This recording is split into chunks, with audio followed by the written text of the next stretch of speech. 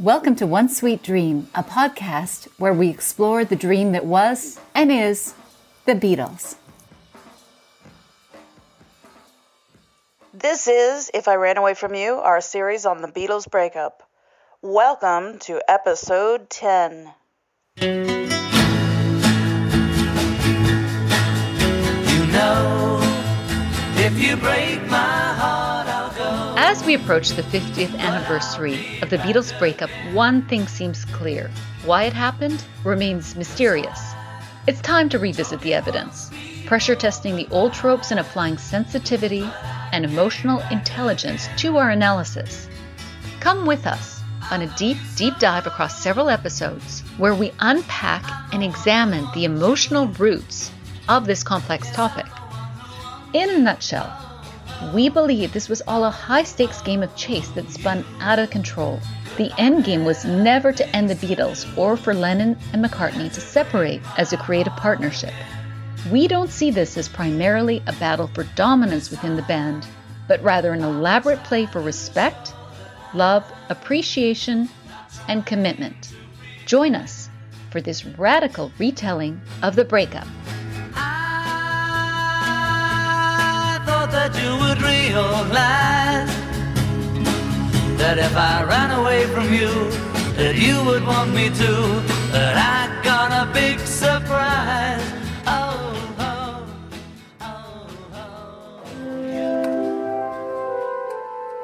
In the last episode, we tracked Lennon over the 10 days leading up to the September 20th meeting.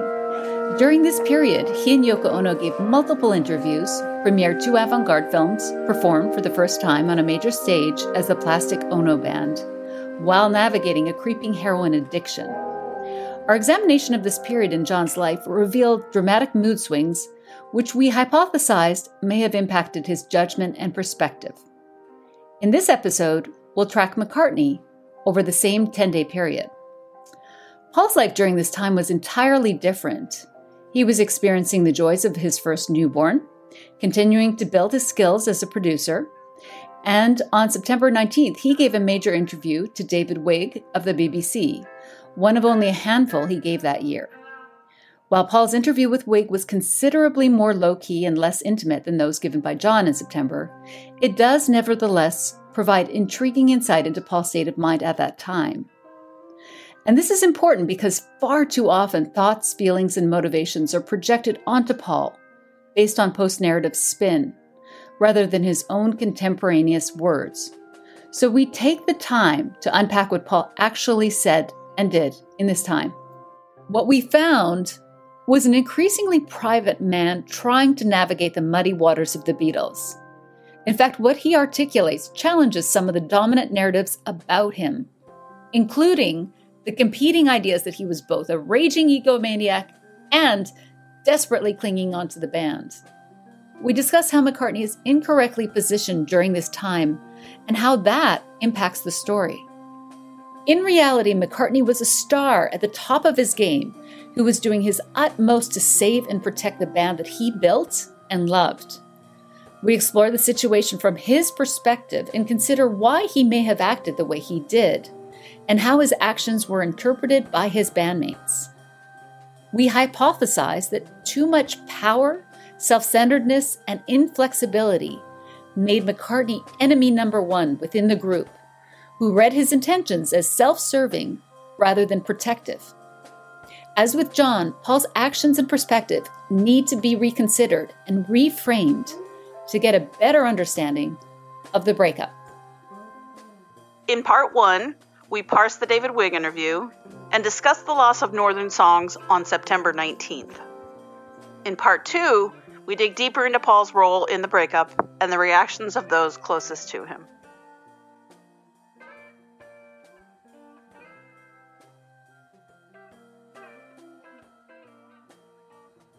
I think that we've spent a lot of time on trying to suss out what John is going through in this period. And, it is worthwhile for us to do the same for Paul. And the problem is the optics of 1969 are very deceptive. John and Yoko are constantly being interviewed, which gives them the appearance of being very productive. Whereas Paul is rarely interviewed. When you look at the year, there's really only 3 major interviews that he gives, and they're relatively short too. And so his general public appearance that year is very, very low key. But that doesn't mean that he isn't equally productive or prolific. Yeah. He's actually working a great deal. He's just not giving interviews constantly. Right. And on John and Yoko's interviews do not necessarily mean that they're coming out with product. They're selling the peace product. So they're selling that is right, their peace product. They're selling an abstract idea, which means they're not actually producing anything. They're just talking. Right. Well, John says that John and Yoko are like the wind, right? Like you can't quite put your finger on them, but they're around. Point being is that we have a lot to go on because there's a lot of interviews that we can look to for them. They make a lot of appearances. Right. Whereas Paul is so much harder to assess during this period because he's not talking, he's not giving interviews. Like there's very little for us to explore. So what ends up happening is that authors just project onto him whatever they need to in order to support or wrap up the story that they've already built. Yeah. Because John and Yoko take all the attention that year, Paul becomes this sort of two-dimensional reactive character, and it sort of falls into 2 camps. One, that he's the egomaniac that John and the Beatles have become the sidemen for. Or that Paul is desperately afraid of losing the Beatles. He's trying to hold on, and basically he wants to regress and go back while John wants to progress. Which is more sort of the more modern kind of romantic / pathetic version. Right. I agree that the old version is more Paul was an egotistical monster who only cared about himself, fame, and his own songs. And then the newer one because Paul has really staked this claim, like, I didn't want the Beatles to end, and I was devastated and depressed. So then it becomes Paul's this tragic character, basically saying, I never wanted them to end. I was trying to hold them together, But again, that puts Paul artistically into this weird space of being kind of regressive, like I just want us to stay together, whereas John wants to go off and scale new heights. It's also due to Paul in the more recent years is emphasizing very much that the Beatles loved each other, that they were a family, all that kind of stuff, which authors have translated, we had this deep love for each other, into Paul loved the Beatles very much and they didn't like it. Exactly. I wish that instead of going for the easy read of the year, which is let's just go and follow all the things that John and Yoko did and said, I wish there was an actual deeper exploration into what's going on with Paul, because he is very productive. It's not as if John and Yoko's happenings and TV appearances and interviews that year aren't worthy of study. Right. Absolutely. It's not about the Beatles, and that's kind of what we object to, is like that's sort of irrelevant to the Beatles story. The Beatles story is about the Beatles. Right? Yeah. I mean, and if you're going to spend that much time on them, then look at all the 3 other Beatles and chronicle what's going on in their lives too. Well, if Beatles books had chapter after chapter about Mary Hopkins in it, surely people would be like, I'm sorry, why? No Beatle book ever has spent a chapter detailing Paul's growth as a producer. Yes. Paul is doing things. You're just not interested in them. You just decided to spend 40 pages on John and Yoko's peace expeditions or whatever. Right. But they're no more relevant to the Beatles than Paul becoming a producer. It's just a matter of what you've chosen to focus on, and probably because it's a lot easier to write about John and Yoko's exploits. Yes. I mean, they are very attention-getting, and they are important if you're looking at the cultural movement of the time. Sure. John and Yoko had their finger on the pulse. I mean, if you're just doing like a pop culture recap of 1969, then Give Peace a Chance and the Bed-Ins are going to be more important than Mary Hopkins' album. I'm not denying that. I'm just saying, like, if we're talking about the band of the Beatles, the Bettins are not the Beatles. Right. I mean, I saw a new photo album book where 1969 was almost entirely represented by pictures of John and Yoko, and there wasn't a picture of Paul and Linda's wedding. There was, Bettin, John and Yoko's wedding. All of their events took up the year, and it frankly was not representative of what happened that year. And for a Beatles book. For a Beatles book, all of a sudden we lose the pulse of one of the main two songwriters. I mean, there's three songwriters at this point, but we're really chronicling Lennon and McCartney, and why Paul becomes almost a secondary character in his own story in this year. And he, as you said, just sort of reactive concepts are thrown on him, or reactive behaviors are thrown in him. He's either heartbroken and regressing and trying to hold on too hard, or else he is an egomaniac. So those are the two stories we get with Paul. And yet, when we delved in our episode about New Directions and Newlyweds, we looked at the interview that Paul gave in May 69. For all the discussion about Paul being competitive or jealous of John and Yoko, when we actually looked at what he said, he was defending them and saying, John and Yoko are great, And so what we're trying to parse out here is the difference between the story that right now is projected onto Paul. When you read the books about this year, you get so much editorializing about what Paul was thinking doing. But when we actually look at that interview, we see a different story. On the 19th of September, Paul went and talked to David Wigg to promote Abbey Road. So Abbey Road's coming out in a week, and so he's meeting with David Wigg to talk to him to publicize the album. And again, it's important to go through what he actually said. It does actually communicate a lot about his mindset, what he's thinking, and so it's worthwhile exploring. So we've pulled what we think are the most relevant and interesting parts. Yeah, and just to set the scene, this is on the 19th of September, and the Beatles were coming in to the office for a meeting, and apparently it was to discuss the fact that they believed they were going to win the battle for Northern Song, so they were going to discuss who was going to sit on the board. And so that impacts probably Paul's mindset. I would assume he was probably in a good mood, thinking that they're going to win. So when he's interviewed, this is prior to the knowledge that they actually end up losing Northern Songs. So I think if they had done this interview, after that, we would have had maybe a different tonality from Paul, a different perspective, but we're getting him probably when he's in a better state of mind, because he's coming in for what should have been probably a positive meeting, right? Right. Yeah. Cautiously optimistic at least. Right. Okay, so let's dig in. What were your own favourite numbers? Which were you particularly satisfied yourself on this LP? Which ones stand out? Well, I like Come Together. That's a great one, which is John's one. Yeah. I like Something, George writes. I think it's, for me, I think it's the best he's written. And I like Because on the second side.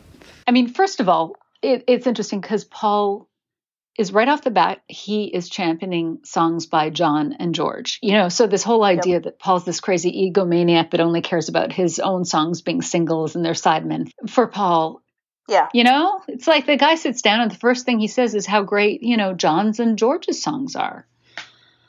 I mean, they do have a pretty good track record of promoting the single. I will say that, the Beatles in general have a good track record so far. Not that John later this year says, I don't give a shit about something. So maybe Paul has a good track record. Yes, he's promoting the single, but he's also, this was the question about his favorites on the album, Yeah, that's true. It's true. And he mentions those two songs. He thinks those are strong. And then he says Because, and Because isn't the single. That's right. He has no reason to call that out except that he likes it. He's generous. He's praising his band members' efforts. He's been consistent in terms of championing something always. Right. And then after he's mentioned those, he does mention the medley, that he likes that too. So it's not like he totally ignores his own contributions, but he doesn't lead with that. Yeah. And I feel like it's authentic. I think he really does like those songs, Yeah. Mm-hmm. So that sort of undermines the idea that, Paul only cares about his own songs. This is very much a band perspective to take, that he chooses songs that are not his own. Whereas, like you said, John later on in the year says he just doesn't care about something. He only cares about Come Together because that's his song. And then as far as the Lennon-McCartney myth goes, we talked about that in the last episode. Paul's asked about the lyrics of Because, which we played in our Abbey Road episode. But he says those are John's lyrics.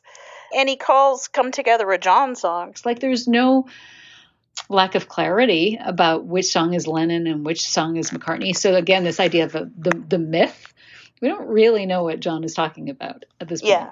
Yeah. Like Paul gives him full credit for Come Together and for Because. As you all know, we each write our own songs and sometimes together under Lennon McCartney. Again, this idea of exploding the myth, just, John is talking about something else here rather than their explanation of how songs are written.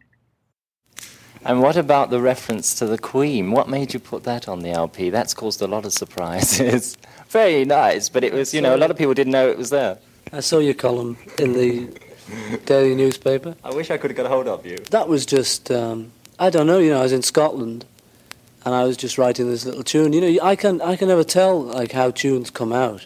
I just wrote it as a joke, Has the Queen or any member of the royal family ever discussed your music with you? Do they ever, when you... No, the only time I ever talked to a member of the royal family, really, was with the Queen Mother, when she, on a variety performance thing, and she just said, where are you playing tomorrow night? It wasn't exactly about music. Where are you playing tomorrow night? And I think I said, or one of us said, Slough. And she said, oh, that's just near us. I understand Princess Anne goes out and buys your records. Apparently, I know we did autographs once a couple of years ago. I think they were for Prince Charles and Princess Anne. So, what do you think of the monarchy today? I don't really think about it. I like that film. I enjoyed that film, and I don't know. It doesn't interest me one way or the other. I think they're nice people. Mm. They seem all right, and they looked. Queen tells a good joke, as she did in that film. They're good.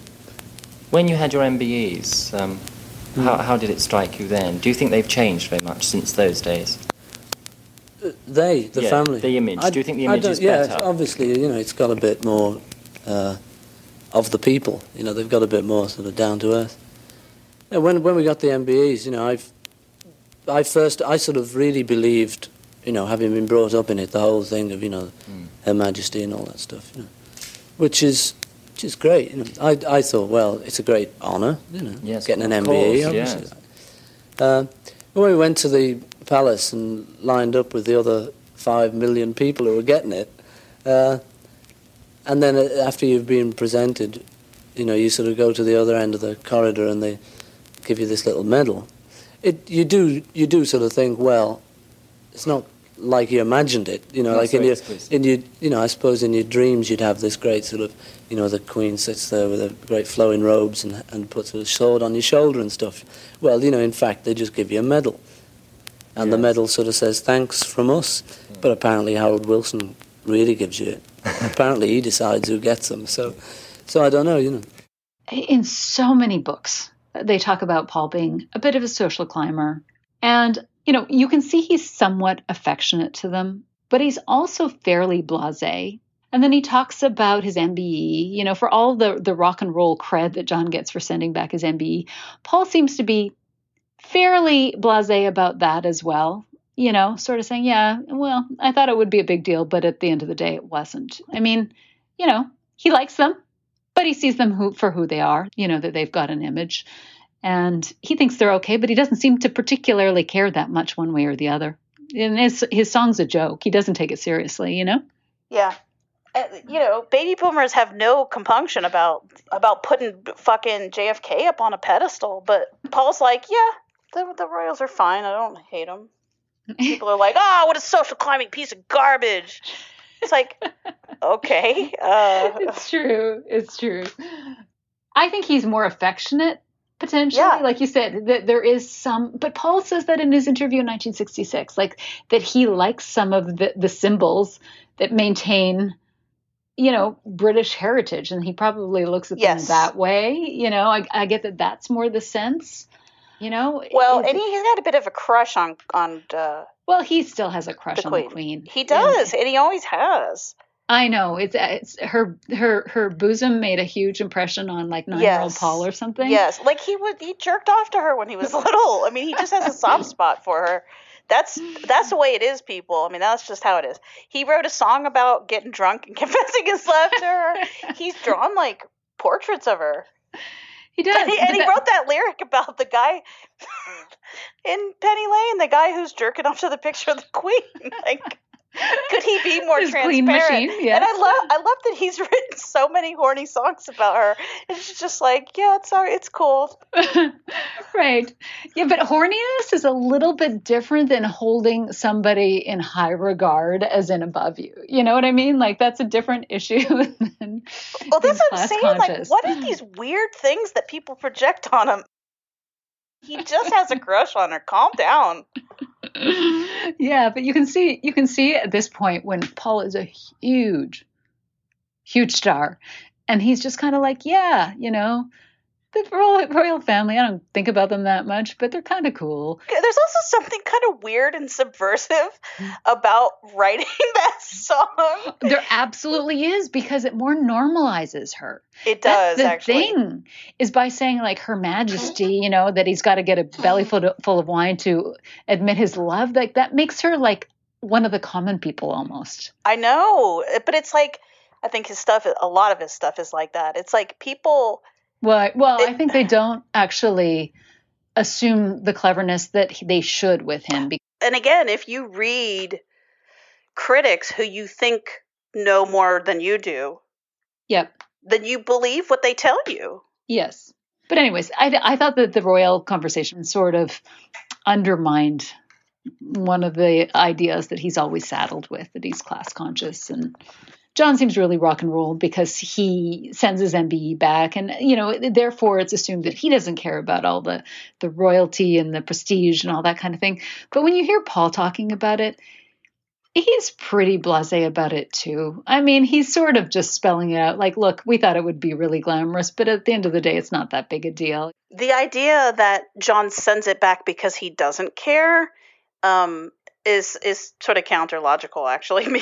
So a friend of mine and I were talking, and she was talking to me about stuff that she had learned about the Catholic Church. And she was like, did you know that you can actually like rescind your Catholicism or whatever? Like you could go to the church. Wow. And like, yeah, you can excommunicate yourself kind of from the church. And I was like, wow. I was like, are you going to do that? She's like, no, because you have to buy into the religion to do that, and I don't. So why would I bother to go and extricate myself from some shit I don't believe in? You know what I mean?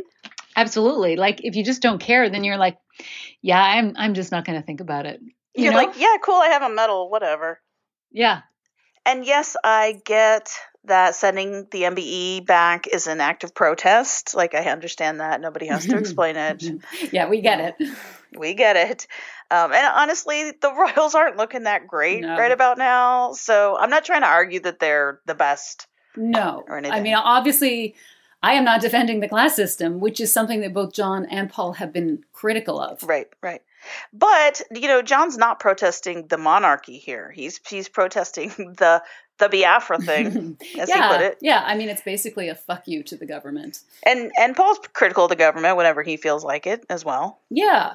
I mean, it was an anti-establishment protest, which is effective in its own way. And Paul has done the same thing over the years as well. For example, he sent a telegram to Margaret Thatcher in 1982 protesting the treatment of health workers.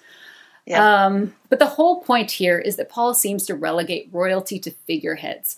And while that's not especially rebellious, he didn't seem to hold them in extremely high regard, even then. And he's certainly not above criticizing them these days. Right. Except the Queen. Exactly. Except the Queen, whom he loves and has loved since he was a baby. So Exactly.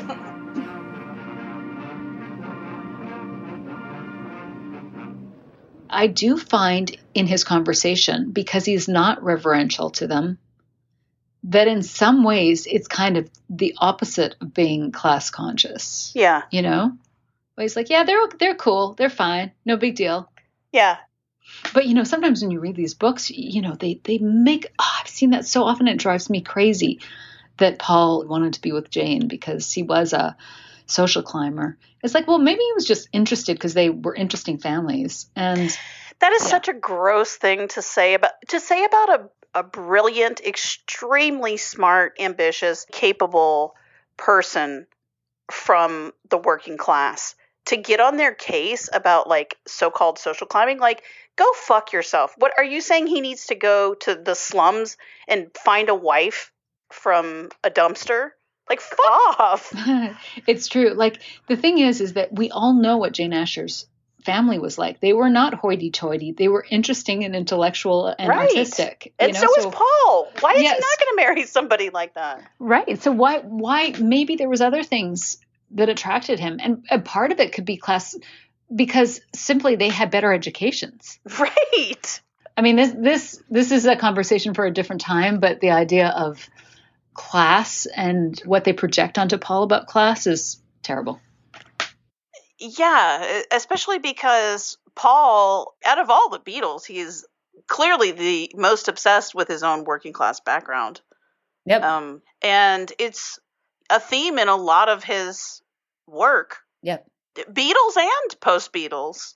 Oh, absolutely. I mean, it's not just the oratorio he wrote, you know, like it comes up a lot in a lot of his Beatles work in a way that it doesn't with John's, to be honest. Yeah. I mean, John wrote Working Class Hero, so he linked himself to that idea in a way that Paul didn't, sort of mythologize, you know, sort of being a hero to the working class. Right. But He didn't make a slogan and label himself. Label himself the hero of that. Yeah, no, he did not. But he is the one that actually, you know, stayed close to his roots, went back there much more often. You know, he has never turned his back on Liverpool or his large extended working class family there. So it's very odd that he's the one. I mean, I guess it's from the association with the Ashers. Jane. It's all about Dayton outside his station. I mean, that's all it is. It's all it is. Which is like, that's bullshit that we don't even buy into anymore. You know, like, it's fucking stupid. Right. That's the good news, is it seems to be actually crumbling pretty quickly right now, but you see this baked into the impression of Paul. And the interesting thing is, even when you read about the Ashers, there, you know, Paul always said that he was like, oh, I don't know this word. I don't know, you know, like he was open to everything that they were sharing. And it was much more the cultural stuff that he liked, that they, you know, the book by their bed and, you know, the word games that they would play. Like, that's not about class or station. It's about like him being curious. It's learning. And, you know, and finding the cultural immersion that they gave him. It's crazy. It's crazy. And I think it's just a very lazy stereotype. You know, was he ambitious and curious? Yes. Well, again, they're talking about like the things that he's learning about is like art and history and stuff and words like, and literature. Exactly. It's not like they're training him on stocks or something. You know, it's like that's what it makes it sound like. Or eat like properly, or, you know, how to, you know, look down on the commoners. Exactly. Run dinner parties. No, it's not. It was all the things that are so relevant to his artwork. Exactly. You know, he even did in the James Paul McCartney special, he made sure there was a scene with his large extended working class family. You know, like he showcased it. So it's not like he ever tried to hide that was part of him. I mean, he never has. He's like the only one who never bought a garish mansion. It's true. It's true. And he's the only one, like throughout the 60s, it's shocking to me that Paul's always driving back to Liverpool, you know? So like, he's like, you know, this glamorous star, and he's like, well, I'm just going back to Liverpool for the weekend, you know? So, yeah, it's just one of these other stereotypes. He can't win for losing. Nope. But he does mention, even when he's talking about the Royal Variety shows, just to pull this out, he's asked, would you guys ever do a Royal Variety show again? And Paul's like, never say never, but no, that would be like repeating yourself. So he brings that up again. He's like, listen, we've done Shea Stadium. We're not going to do it again. We've done Royal Variety Show. We're not going to do that shit again. If we're going to do Beatles, we're going to do something different. Right. And so there's two ideas there. One that, he's very focused on them progressing and continually doing something new. And also, you see that he doesn't particularly beholden to the royals. He's just like, yeah, that was fun once. He's not reverential there. It's not such a big honor for him to perform for them again. If he was a real kiss ass to them, he'd be there every year, but he doesn't seem to care. Yeah, right. Yeah. Right? Yeah. So then after that, they lead into David Wigg's question about the trappings of being Paul McCartney. There's one issue that rises to the surface very clearly. It's lack of privacy. What are the trappings of being Paul McCartney, Beatle, Paul? Lack of privacy. That's the trapping. That's the main thing that it bothers me. You. Yeah, sure it does. Yeah. Yes. Well, the thing is, I like it when we're working or when I come to Apple or something. I expect to do autographs and just to perform. In fact, because you have to switch on a bit. But I also love to switch off. Like anyone, you come home after a hard day's work and you want to switch off. But sometimes there's still people outside the house, and I sort of say, well, can you leave us alone now? Because we just had a baby, give us a bit of a chance, You see the sort of the rise of the private man here coming up. I think that at this point, Paul's starting to create boundaries. Maybe the treatment of Linda especially exacerbated the situation, but also I think, all the battling within the Beatles seems to have created this understanding within Paul that there's the private self and then there's the public self. He talks about how turned on he is by Linda saying, no, it's okay. You can relax. You can be yourself with me. And maybe that's something that he's really into at this point. But you see this kind of division that only increases and accelerates through the years after this, right? Yes. I think there's a couple parts to it. Like, one is the press asking him stupid questions, people taking pictures of him when he wants to go to a restaurant, walking down the street or coming home from Abbey Road or whatever, which would be annoying. I'm sure they all hate that. But then there's the second part of it, which is the fangirls who congregate and sort of hang around him and stuff like that. Yeah, and I do think that that's part of the fame that Paul likes, is having women throw themselves at him 24/7, which again, I don't think we need to overthink why he enjoys that. Right. Why any man would value having sex available to you at the drop of a hat 24/7, and not just sex, but like your choice of whoever's out there. Like, you can just pick one. He just has to walk out his front door and open the gates, and there's a group of women saying how wonderful he is. Yeah, I mean, I think people take it as in, like, the adoration just feeds his ego, but there's also just like the sexual attention of having women throw themselves like that I guess feeds your ego also, but it also just feeds your sexual appetite, right? Right. So on a whatever level. Yeah, I mean that's sort of the point of being a rock star, right? Yeah, exactly. Obviously, I think when Linda's in the picture and when he's not partaking in 10 girls a week or whatever, that loses its charm, right? If you have women throwing themselves at you constantly and you can have sex with whoever you want, that's one thing. But like, if you're committed with one person and then they just sort of become annoying, right?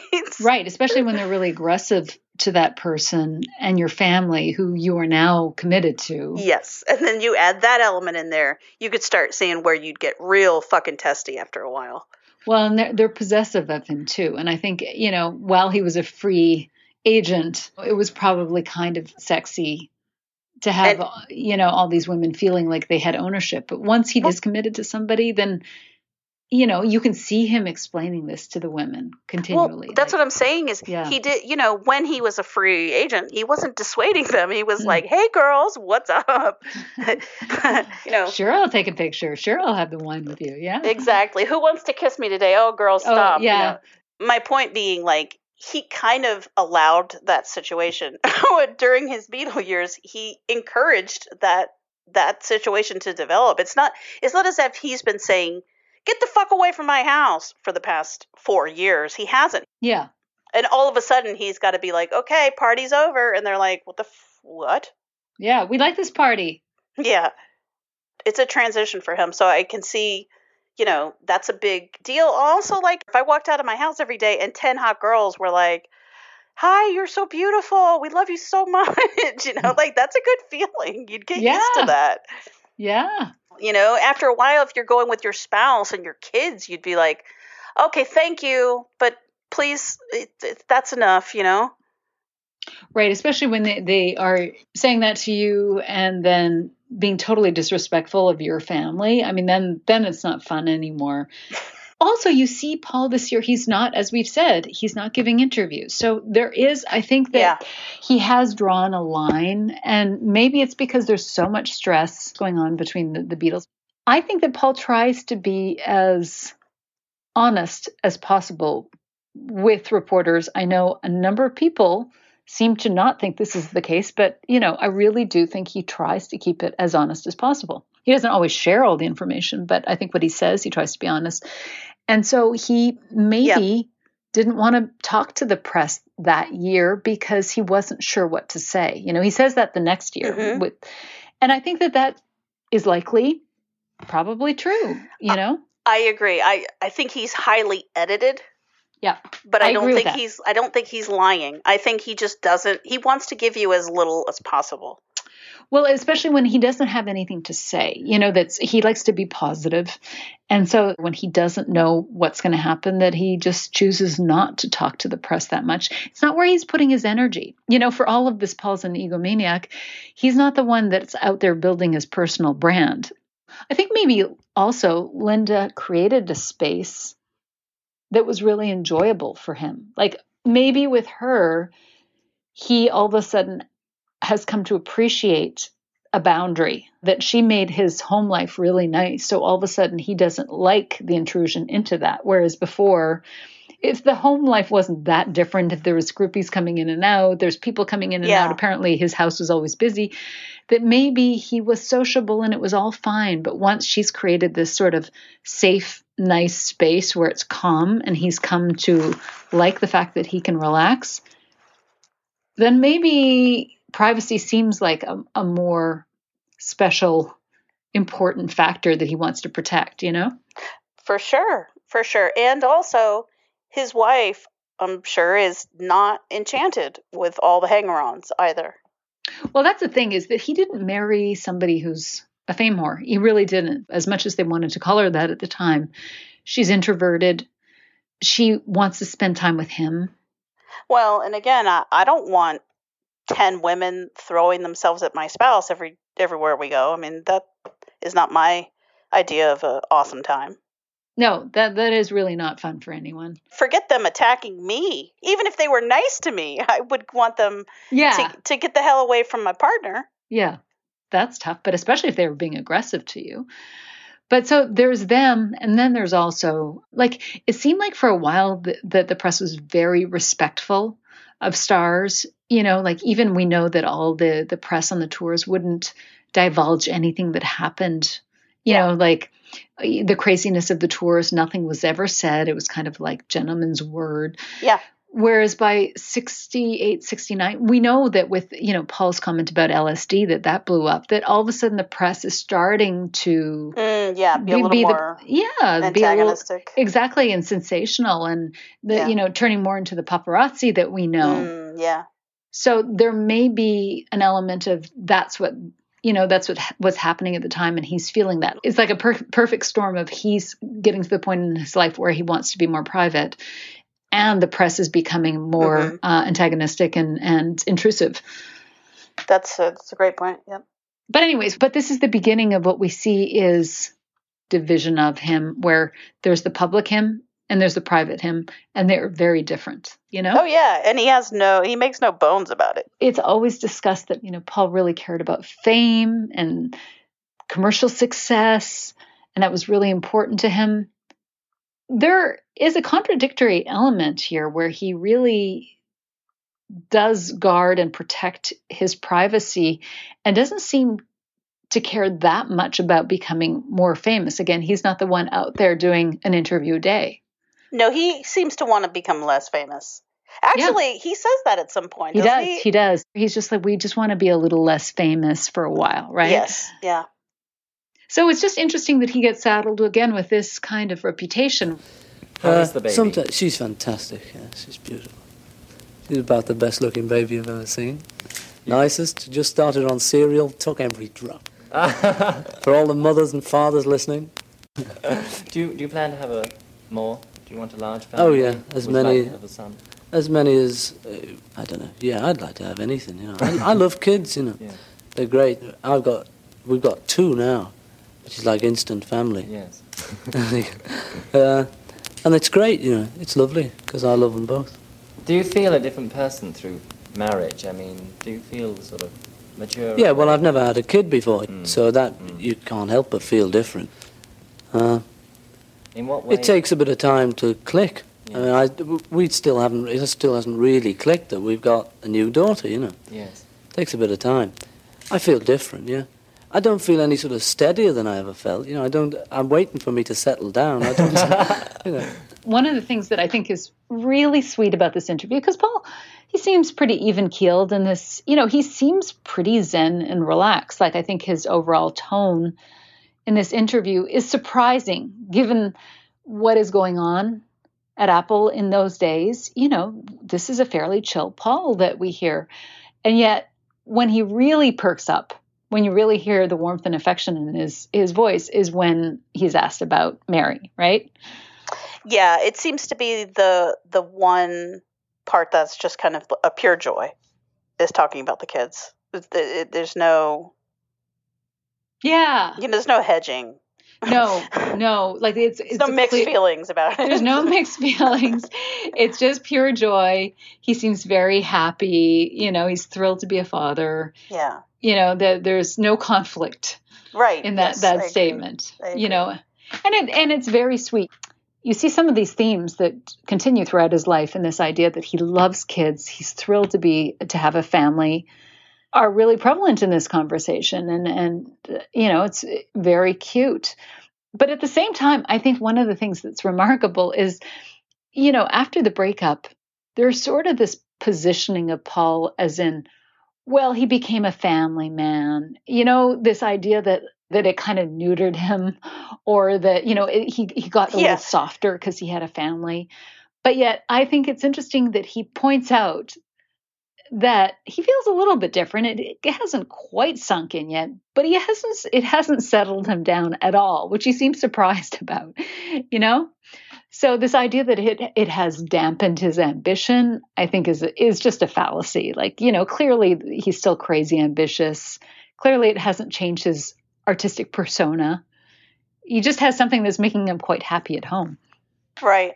Yeah. Well, I was recently looking through some articles / reviews from the 70s about Paul, and they were so critical of him for being happy. It's unbelievable. Like, they were so hard on him for daring to sing about domesticity. And they were just so disgusted by that. And right. Maybe we should correct that. Right. I think our culture was a little fucked up back then. Maybe we should reevaluate that. They conflate the idea that he is enjoying domesticity with the death of his ambition or artistic personality or any of that, not even his ambition. It's death of his artistic soul. It's you can't be an artist unless you're constantly struggling. You have to be on the verge of suicide every day to be a decent artist. And that's such a toxic idea. It's so ridiculous. I know, but that's something that's taken so hold in our imagination. And I think that John And Yoko really promoted this idea. I know they're like the poster children for that, and it's awful. Right. But I love the fact that he's clear here. He's like, I love having kids, and it has not settled me down. I'm still super ambitious, and he didn't. What about the image of the Beatles? Now, there's no doubt that the older generation who have been very for you, a lot of them have sort of started saying things like, oh, they're not like they used to be. What are they doing? All this hair and they're not snappily dressed. Does this disturb you? No. But you might lose some of your old... See, the thing is, you grow up. Everyone grows up. And it is always a great pity to see a baby turn into an adult. Because it's always nicer when they're a baby and they go goo-goo and they do everything you want. It's lovely. And in a certain period in our career, we did... we were sort of particularly nice. We had like a very all-round appeal. It wasn't put on, we were more like that, But as we've grown up, you become more individual. And so, like, for instance, if you don't want a press interview, like these days, we don't have to say yes. We're more true to ourselves these days. And it obviously doesn't please some people, but I think you find like a lot of other people like us for it. I tell you what happened. Once in the old days, we used to wear leather jackets. We used to wear leather suits a lot. And we changed. Brian said, look, lads, smarten up a bit, get yourselves suits. So we got suits and ties and stuff, and we went on like that. We gained a whole new audience and lost all the people who wanted us in leather. Oh, I see. See, so this is happening again. I think it always will happen that, where we'll lose all the people who wanted us to be just 4 nice, clean-cut lads and who didn't want us to grow beards. Yes. And we'll gain all the people who don't care whether we got beards or what, because they're out for us, not for what we look like or how nicely we speak, just they're out for us being truthful to ourselves. That's what they're interested in. I think this is really important, actually. If we're looking at what Paul is saying in this year, this is peppered throughout this conversation, is this idea of evolution, artistic evolution. And, again, this idea that Paul, wanted the Beatles to stay the way they were, and, that he was almost regressing. I literally have heard people say that he was regressing and wanted to get back while John wanted to go forward. Yeah. It's such bullshit. Yes. Because, here we have him saying very clearly, I'm okay with us evolving. I'm okay with us losing some fans, because as people, as human beings, we need to do this. And there's going to be people who like us, no matter who we are. This is quite an important statement as an artist. Like, I am okay with losing some of the fans, because again, this idea that Paul wanted to keep all the teeny boppers, that's not what he's saying here. He's saying that people who value us for us and are okay with us he's talking about becoming an adult, Yep. And he's saying that for people who appreciate us at this stage, they will follow us, and that's cool. And maybe we'll lose some other fans, but that okay. happens. Yeah. That's the progress that you have to make as an artist. This idea that they're standing still seems to be a terrible thing for Paul, and it's unfortunate that he's kind of again gotten saddled with this reputation, because when you look at what he says, it's the opposite. And he's been saying it all year, in fairness. We have receipts. We've got all the Get Back tapes. Right. He says this in Get Back. This is a constant conversation that they have. And he is actually driving this conversation. That's right. Not wanting to repeat themselves, wanting to find new ways of doing things, of being creative. He's coming up with a lot of ideas for things that they could do that would be new and clever and challenging. And that seems to be his constant MO, is like, how can we top ourselves? How can we do something different, right? And it's been like that throughout the Beatles. It's always been like that. And he was, coming up with big ideas for Let It Be too, that the guys were all like, wow. Right. In terms of their final show. Yeah. I mean, he wanted something that was spectacular. He wanted something epic. Yeah. He wanted something epic that would be commensurate. Well, that would be an appropriate payoff. I think for, you watch everything being made, and then he wanted the grand finale to be big. And it was in the way that they did it. But, he had a lot of other ideas too. And I just think that there's a lot more artistic thoughtfulness to Paul than he's given credit for. Like this idea of him wanting to try something new and not rest on his laurels. And, in some ways, maybe that bit him in the ass in the 70s, where he's hopping from one style to another because he's just constantly interested in newness. Right. But I think that shows an innovativeness that's really core to him, is this curiosity to do new things, right? That's a hallmark, first of all, of him as an artist. And it's also a hallmark of the Beatles. Again, he sounds pretty chill in this interview. He does not seem stressed by the idea that they're going to lose some fans.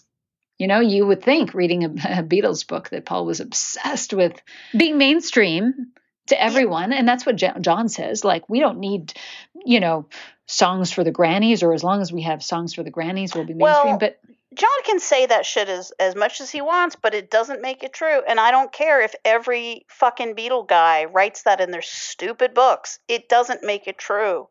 Because Sgt. Pepper was not the status quo. I mean, that was not meeting people's expectations. The idea that he is holding them back is fucking ridiculous and incredibly insulting. But the idea that the Beatles are going to do something fucking new on every album. Yep. That is at least as much Paul's doing and Paul's idea and Paul's pushing as it is John's. Absolutely. Absolutely. At minimum.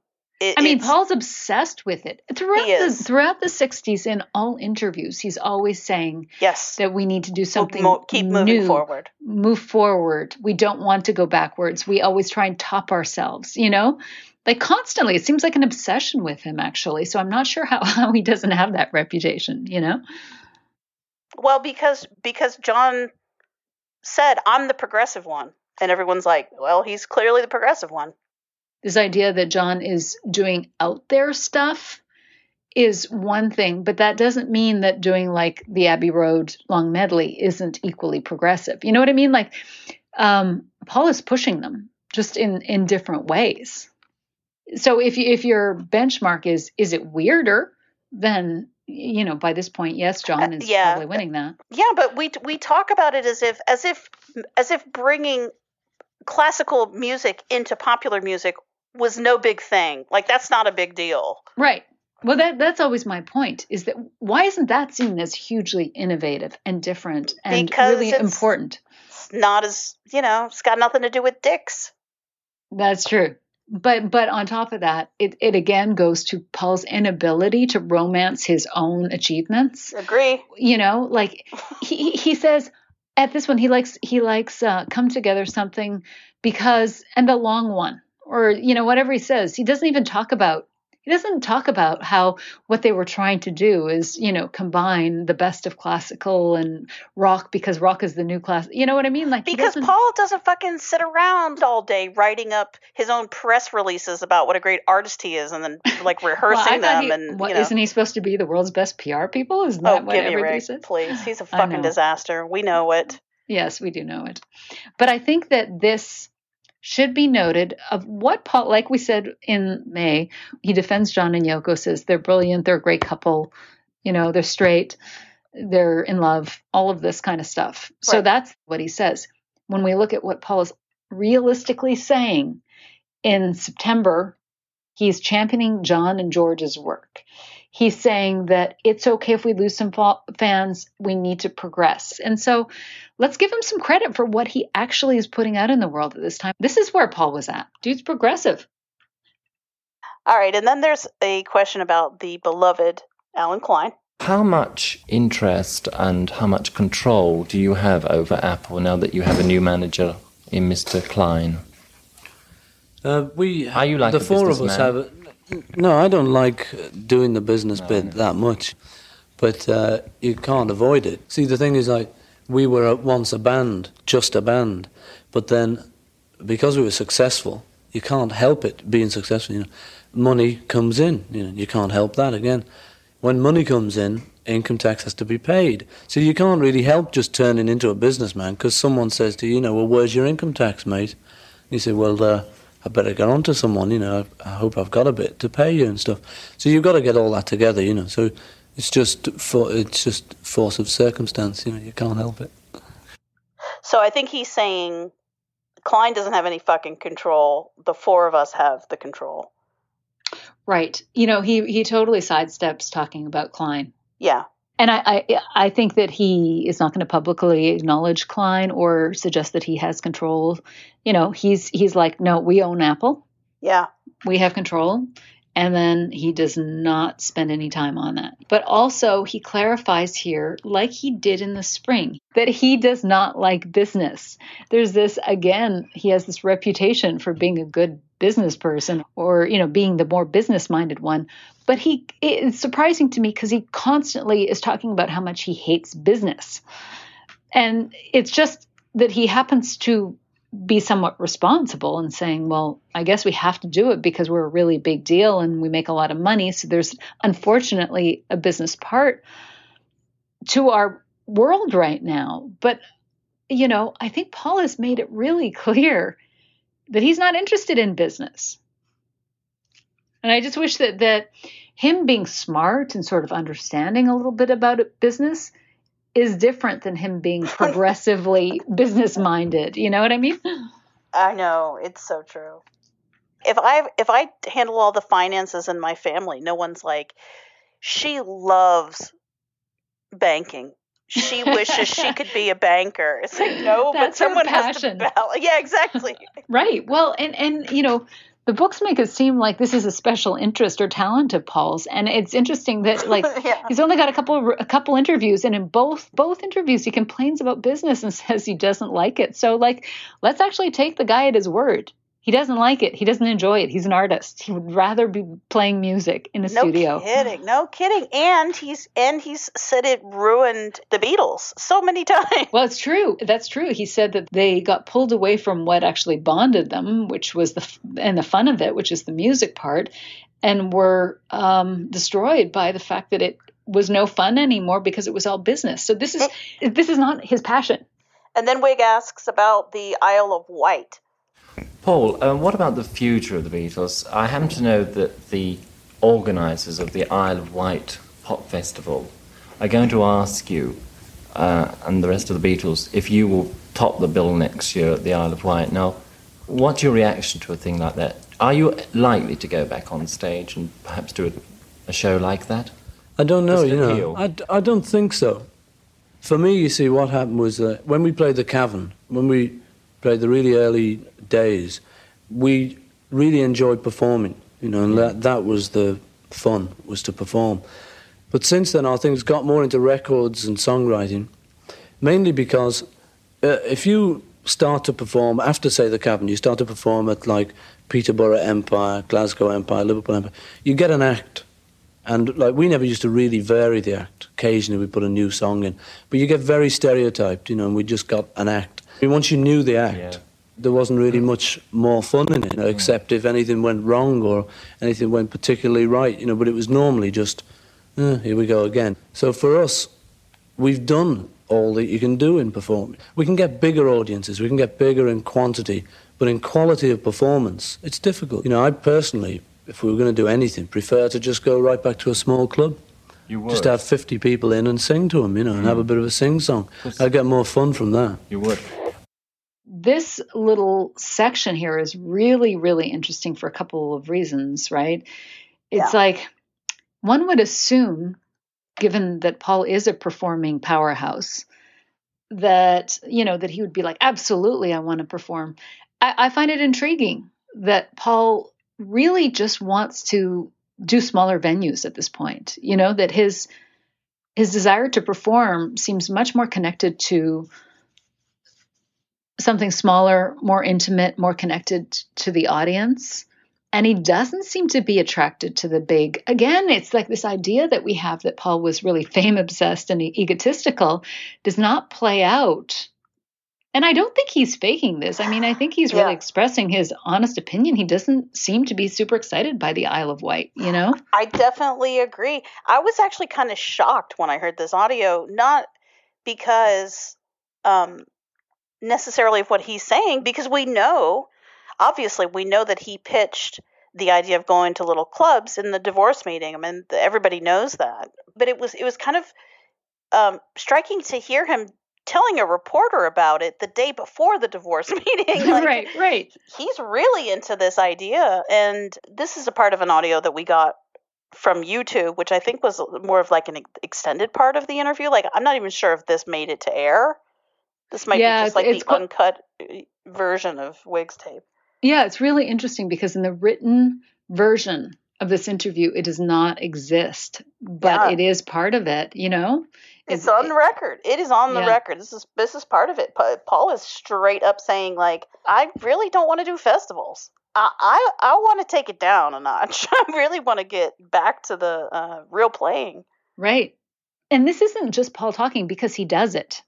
Yeah. 2 years, he does it, 2 years later, 2.5 years later, he goes and does this. So this was like an authentic desire on his part, was to go and reconnect with the smaller audience. Yes, for sure. And sort of, I wonder why he wants to do that. Like, is that really because he feels more of a connection with a smaller audience? Is it because he wants to sort of build up his chops again and he doesn't want to just... I don't know, but it is satisfying something important to him.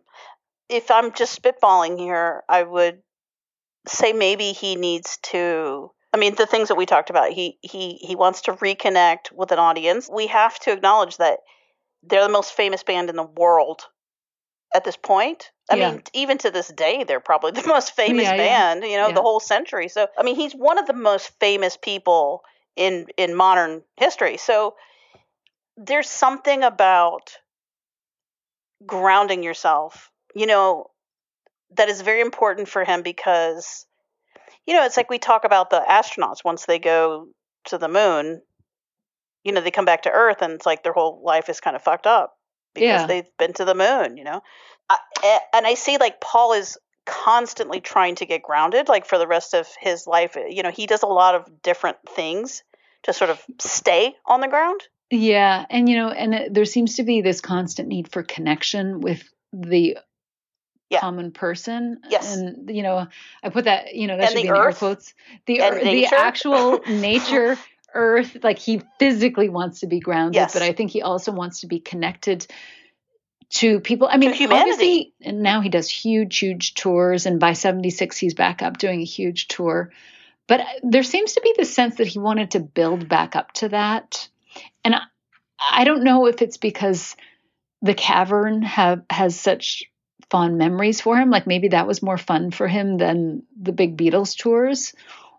But also he's a perfectionist musician too. So, that can't have been satisfying eventually to have been on tour and not progress musically, right? Right. Yeah. So there's a couple of levels here. Like I think he wants to do it with the Beatles to get them to a more intimate place musically. Well, yes, that's a different issue. Like why Paul wants to do it himself, and then why he wants the Beatles. Right. To go and do this version, I agree, is that takes them out of the glamour business, the world fame, of music, the money. fame, Yeah. That he says is killing all of their joy and the fun, and taking them back to an environment where they can rebond. Well, and again, it's an equalizer. If one of us, or all of us for that matter, are getting too fucking big for our britches, maybe we go back to when we were just a bunch of shit kickers in Liverpool or whatever. But the funny bit is that, to hear John and George talk about it, like Paul is the one that shouldn't want to go back to that because he's the one that thinks that he's better, right? But, that's not what Paul wants to do. He's happy to go back and just be like, let's just play. Let's just be that great little band again. Paul, if Paul thinks he's better than that, he's going to be eager to prove himself because he's also extraordinarily competitive. It's one thing if Paul was just an arrogant dickhead walking around going like, I wear the crown and don't dare take it off my head. He's like, come and get the crown, bitch. I'd fight me for it. Yeah. I wish a motherfucker would try to take this shit off my head. Because that elevates my right game. now. Exactly. Yeah. I'm getting bored up here. I got too many fucking gold discs. I'm fucking shoving them under beds and shit. That's true. He's like, I'm willing to go right back down again and build right back up again. Exactly. Because that's, I guess there's a challenge in that. We also have stories of him like just dropping by pubs and playing. So I do think that there is probably sort of more of a communal aspect to being in smaller venues too, Well, and then I was going to say the other thing about, the Beatles aside, just Paul and whatever he's psychologically getting out of this would be, besides being sort of grounded and feeling like a human being, and the other thing would be like proving himself. Yeah, I think that's really interesting because on the big stages, you can sort of camouflage a lot, by having backup and poor sound systems and a million people. Whereas, and this is what I mean about him being a perfectionist musician, is that this forces them to develop their skills again as a live band, which means something to Paul, which, with all due respect to the other Beatles, I don't think they really give a shit. I don't think they're out there trying to find new sounds and all that kind of stuff. They just want to, write their music and do their thing. They want to put messages out in the world. I don't want to denigrate that. Like, that's important to them and to people who love their music. The messages they put forward with their lyrics, they do care a lot about that. What I'm saying is, like, in terms of like honing their musical skills and pushing to find different things within music, that's not really so much.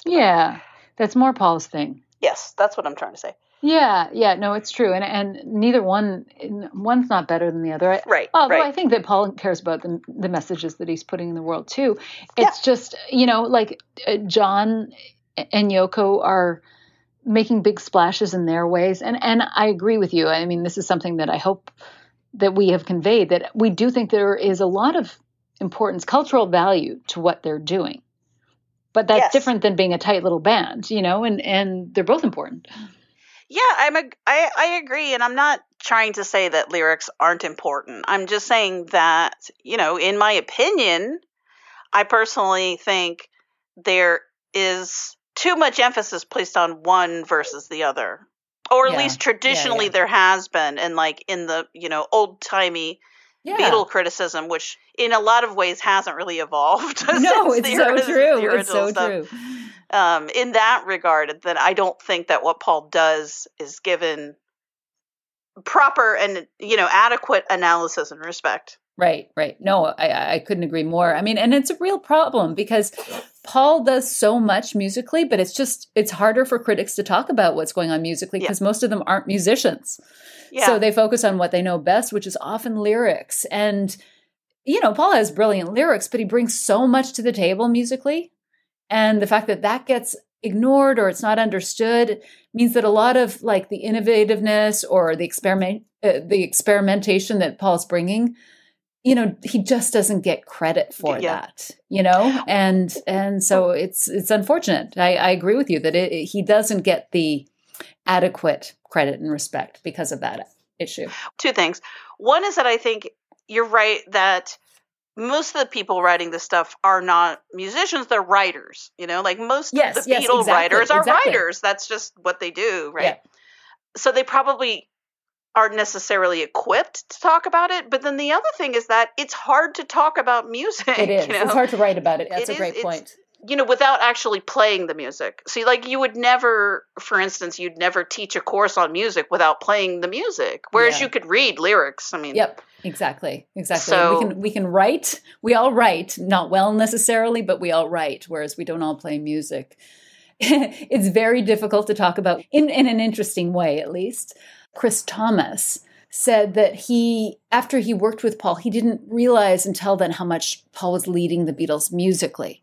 You wouldn't necessarily know that. Yeah. You wouldn't know that, and you wouldn't know the interesting things that he's bringing. You just get the sense of, I like the sound of something, And so, again, this idea that John's always the experimental one is that, yes, in terms of like embracing new ideas or trying new things, but I think Paul was trying a lot of new things musically, and we just haven't really discussed that, or that hasn't been adequately discussed.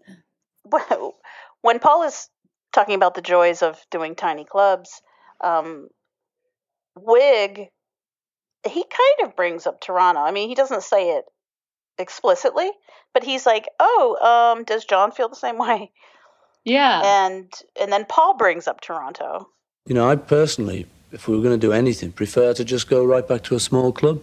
And what about John? He seems to be John wanting loves to it, go yeah. back and perform. Isn't this going to cause a sort of division in the group? No. I mean, No, the thing is, John wants to do that, and I think it's great, I mean, see, I've just said I don't particularly like the idea of playing to those many people, but I'd hate to stop him doing it. Yes. I mean, he loves it. He did this Toronto thing and had a really great time. So I'd be the last person to say, well, don't do it because you've got to just do it with the Beatles and stuff. I think it's a great idea anyway. This is such good information to have, because this really undermines the idea that Paul was controlling and that John was shackled by the Beatles. Clearly, Paul is saying, I'm happy for him to do these things. I'm not going to stop him. He legit sounds, happy that John was excited by this. He is supportive of it. They sound close. Like he knows that John loved it and had a great time and seems to be happy that John liked it and that he had a good time, Yes, and he doesn't sound pitiful. No, he doesn't sound jealous No. But like the way that, Doggett et al. Would describe it, it would be like Paul was so pathetic and powerless that he desperately wished he could stop John from, doing anything without him, but he was so weak and ineffectual that he didn't have the power to do so anyway. Well, but it doesn't sound like that to me. I mean, Paul doesn't say, what can I do about it? Even if I wanted to stop it, I couldn't. He's like, I'd be the last person to say, well, don't do it because you've got to just do it with the Beatles. I mean, I'm not arguing that Paul is the boss and can tell John what to do and can give him permission. I'm not saying that that's necessarily the case. I'm saying that is kind of how it sounds. Right. That he has the ability to put his foot down and say, no, John, you can't do that. You can only do it with the Beatles. I mean, Doggett his take is that Paul is having hissy fits and emotional breakdowns left, right, and center. But this is what Paul is actually saying, and he sounds pretty cool with it. I mean, this doesn't necessarily mean that Paul wasn't hurt or didn't have issues with it, but publicly he's being really supportive of John, and I think part of him does actually like the fact that John is having fun, playing and doing something, performing. I mean, it could be partly Paul is thinking, great, if he's enjoying performing, then maybe he'll want to perform going forward. There could be a selfish aspect to it that he's happy to see John re-engage with performance. But that's not what he says here. Here, the only evidence that we've got is he's supportive of John and he's not going to hold John back. He's encouraging of John going and doing his own thing. So again, this idea that John is limited or, that John's freedom is curtailed at all by the Beatles is not true. We've got it right here. Paul's saying he's the last person that's going to say that. Right. And I mean, I guess to play devil's advocate, because there's always somebody who's going to push back. But, I mean, we could play devil's advocate and say maybe Paul is posturing when he says that. Maybe he's implying more power than he has. Although that is not something Paul typically does, especially in public. No. And again, this is supposed to be this period where he feels so insecure and powerless. This period's so confusing because you've got Connolly saying that Paul was so ultra confident. We've also got people that knew them at the time who said Paul was ultra confident in this period. And Connolly was there and Peter Doggett was not. I assume it was a bit of both, that Paul is one of the biggest stars in the world. They're putting out Abbey Road. He, just did an amazing job. He's proud of that. But at the same time, there's an insecurity to their future.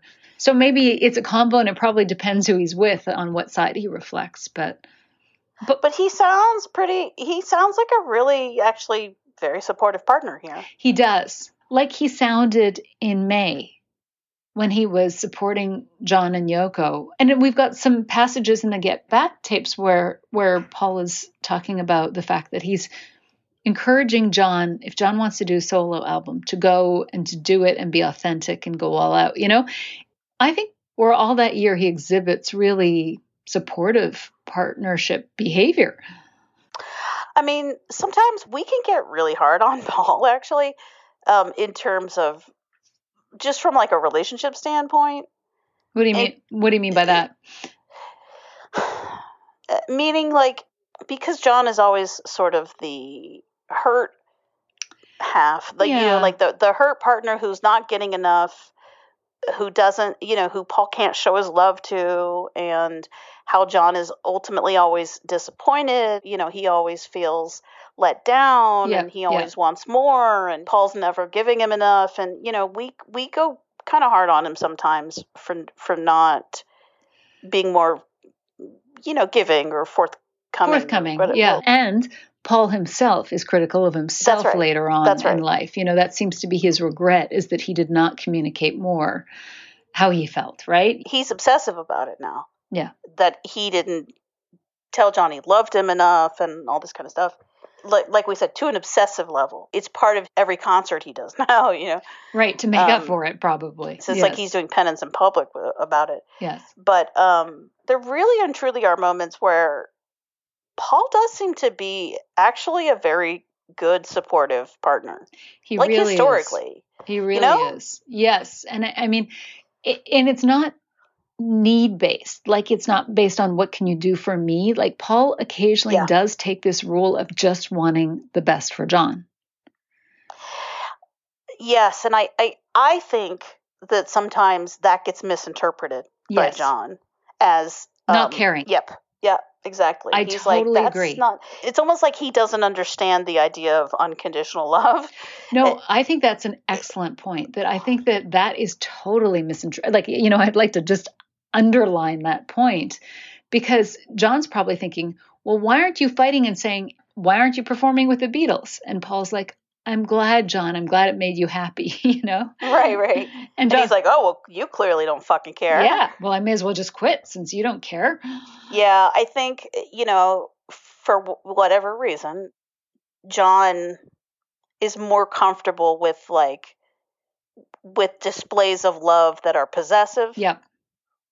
Well, look who he chooses to be with. I mean, Yoko, she's the perfect match because they're very similar in terms of being insanely jealous and possessive and dependent, codependent.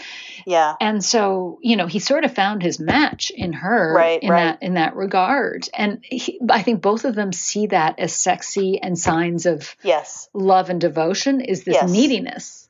Yes. And so when Paul is actually, like you said, altruistic and loves John unconditionally, that John interprets that as not caring and not fighting for him and not needing him. And if he doesn't need John, then he might walk away, And I do think that Paul can be very possessive of John. Like, I do think that is something he can be. Yep. But I think his neediness for sure lessened over time.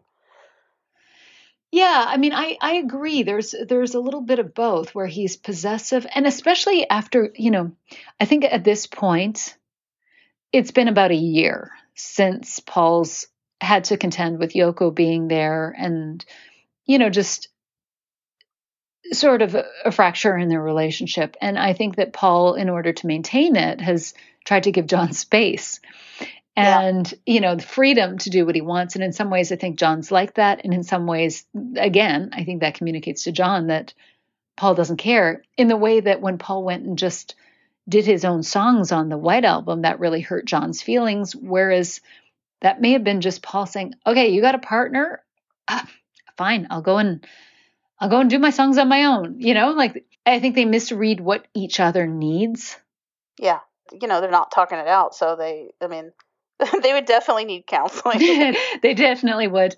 But here, this seems authentic. Like, Paul seems to be pleased and happy that John had fun. I think so too. And to your point, if he's like, well, good, I'm glad that he's getting what he needs. If that's something that he needs, I'm glad that he got it. Because I don't want to give it to him. Well, again, I had to think about that one because it challenged my expectations. Yeah. That at this point, Paul would not have been interested in Toronto, or the Isle of Wight. John just did Toronto. And, given that Paul performs on really big stages right now, I would have assumed this is something that Paul, the artist at the top of his game in 1969, would want. But apparently that's not where he was at as an artist. Yeah. Well, and we've been told that he's a raging egomaniac. Yeah, that is a fame whore and wants to sell albums and doesn't want to lose any fans. Yeah, exactly. Right. He could charge more more money. Stay in the pop box because he's okay with keeping the teeny boppers and the grannies. And here in this interview, again, if we actually take away all the projections onto Paul and look at what he's saying, I'm okay with losing fans. We've got to progress. I'm an adult. We'll gain some more. I'm not afraid. And then in terms of touring, he's like, yeah, I'm not so into the really big famous thing right now. I want to reconnect with my audience and have fun. And he's like, if John is having fun on this giant stage, then good. I'm glad he is. And again, maybe he's thinking if he gets the taste for touring, maybe he'll be more into touring with me. Like there could be a selfish element to it too, but I think he genuinely seems You think he's an angel, no, like a selfless angel. Yeah. Exactly. But also, Paul is communicating through the press, and there's always multiple targets. Mostly, probably this is promotion of Abbey Road, but he knows that John is going to read this, so this could be a way of him assuring John that he's okay with John, like moonlighting and doing the Plastic Ono Band as well as Beatles stuff, that Paul's not going to stop him. But I just think it's important to just say we've got evidence that Paul is saying, I'm not going to curtail any of John's activities. I am not going to do that. And so this idea that John had to break free to do, the things that he wanted to do is simply not true. Like maybe he felt like that internally. But there was nothing that the Beatles were doing to stop him. We got the receipts and we're playing them for you people. Yeah. So, but you know what? I've never seen this interview parsed out in a book about the Beatles. I know, and it's available. That's what I'm saying. Like, if it's available to us, come on, people. It's available to every author. Right. And so one would hope it would have been in the latest and greatest books that came out in the past year. But none of them care. First of all, none of them care about Paul, and none of them care about the real story. No. I'm sorry to be that way, but it's true. They don't. No. They care about, like, telling the story that's already been told a million times. Right. They're good with that story. But I think if we see displays constantly of Paul being a good, supportive partner, like you can understand why John and Paul would have wanted to be partners. When you sort of see some of these behind the scenes conversations or even these kinds of displays of public support, it's like, yeah, it would be wonderful to have a partner that was that invested in your happiness as an artist, And there's actually another snippet that we found that, again, is not in the write-up of this interview, but we do have audio for it. And it is Paul talking about Two Virgins. I started to tell him off about the Two Virgins cover, just because it shocked me as much as it shocked him, as much as it shocked anyone. And I just said, well, you're going to get in trouble doing that. And he said, well, I don't mind. I'd rather do it and get into trouble if I get into trouble. He said, I don't even think I will. So I eventually came round to it. And I said, well, don't get yourself in trouble, son. Go ahead. I think it was a good thing now. Silly of me to try and protect John. He knows what's going on. Ken Mansfield tells a similar story here about Paul. Right. Yeah. So this is supported by what Mansfield says, too. Basically that, Paul was didn't get it, wasn't necessarily supportive of it at first, but, sort of accepted it and was cool with it. Obviously he writes some of the liner notes. But I think for me, the core word, the most important word in this statement is protect. Yes. He says, silly of me to try and protect John, which is so different and so sweet. This is the Beatles that I love, is these guys that love each other and are there for each other. And we see like Paul really protective of John during the Jesus Christ fallout in 1966. And, this is reflective of what a good friend he is and how worried he is that John is going to hurt. Like, he's not worried about himself. The way he's telling it here, he's not saying, No. I was worried that would hurt the Beatles, or I didn't want to be associated with it. It was like he thought John was going to get himself in trouble. And I think he thought he was going to get lots of negative feedback, and that was going to hurt John's feelings or something like that, you know? And then eventually he sort of shrugs and says, why am I doing that? John's fine. Why am I trying to protect him? But it really shows how paternal in some ways Paul can be towards John, you know? Yeah, I mean, there was a quote from Paul about Two Virgins at some point saying, like, great, people are going to see this and think the Beatles are into porn now or whatever. So, you know, part of it is just like, could we not, John? Because, you know, it does reflect on all of us. And Ringo commented on that too. Yes, I remember Ringo's. Yes. Yeah, he's like, John, I have to answer for this too, you know? Like, for your dick, okay?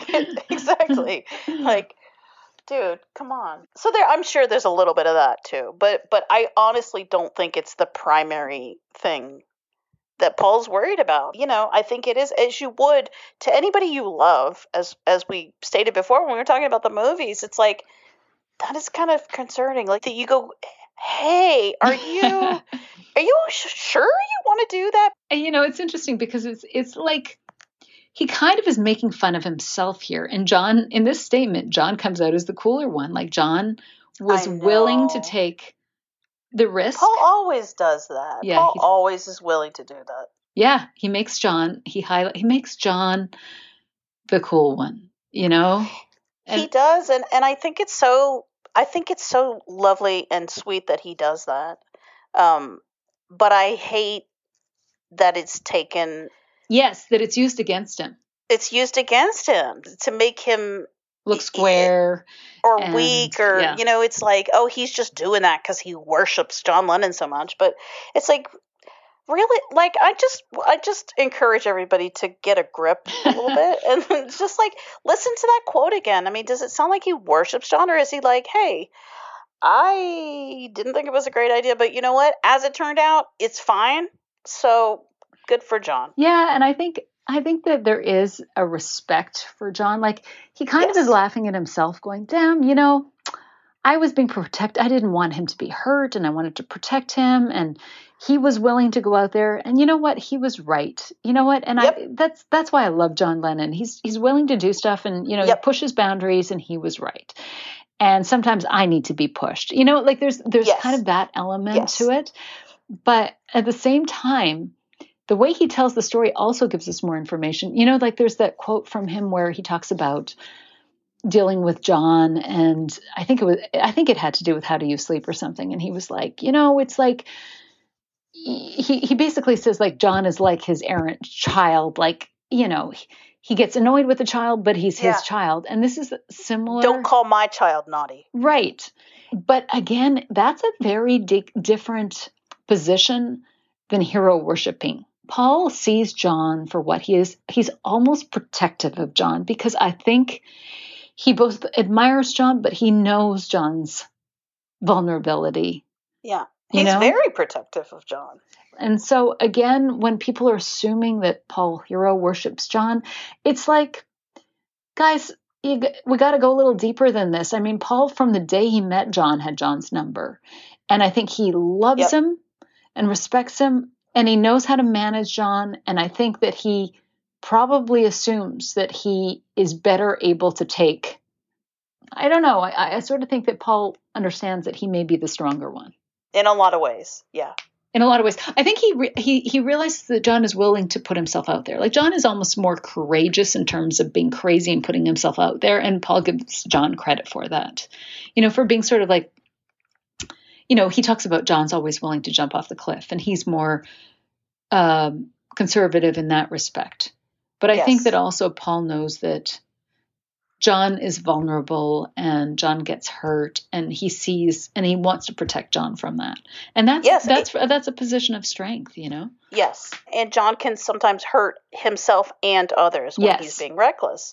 And I think the thing is Paul forgives him because he sees that, you know? And I think, again, this idea that Paul gives in And, because he's so desperate versus the fact that Paul is so empathetic to John's perspective, and he knows John so well that he almost allows him to do these things and doesn't take it so personally. Yes. I think sometimes he does, like especially in 69, 70, 71, I think he starts to take things personally and get hurt by John in ways that he maybe didn't in the earlier days, which is a problem. But I think he still toggles back and forth. Sometimes he is able to manage John and do what's best for John, and sometimes he gets hurt by him, Yeah, I agree. And also I just want to say, like, to have John's back for a minute, like John is defensive on Paul's behalf. That is true. It's different from being protective. I don't believe that John sees Paul as vulnerable. No, that's the thing. Is like if we had, like, instead of calling Paul out for grinding music, if he was like getting in contact with Paul saying, or, if he was telling a story saying, like, I phoned him and I told him and said that wasn't a good idea. Like, I didn't want him to be out there getting hurt by the critics. And I knew that he was going to, like if we had stories about him doing like that, or, I suggested that he not hire this person because I didn't want him to, like, if we had stories like that, that is him being protective of Paul, like not wanting Paul to fail or to be hurt.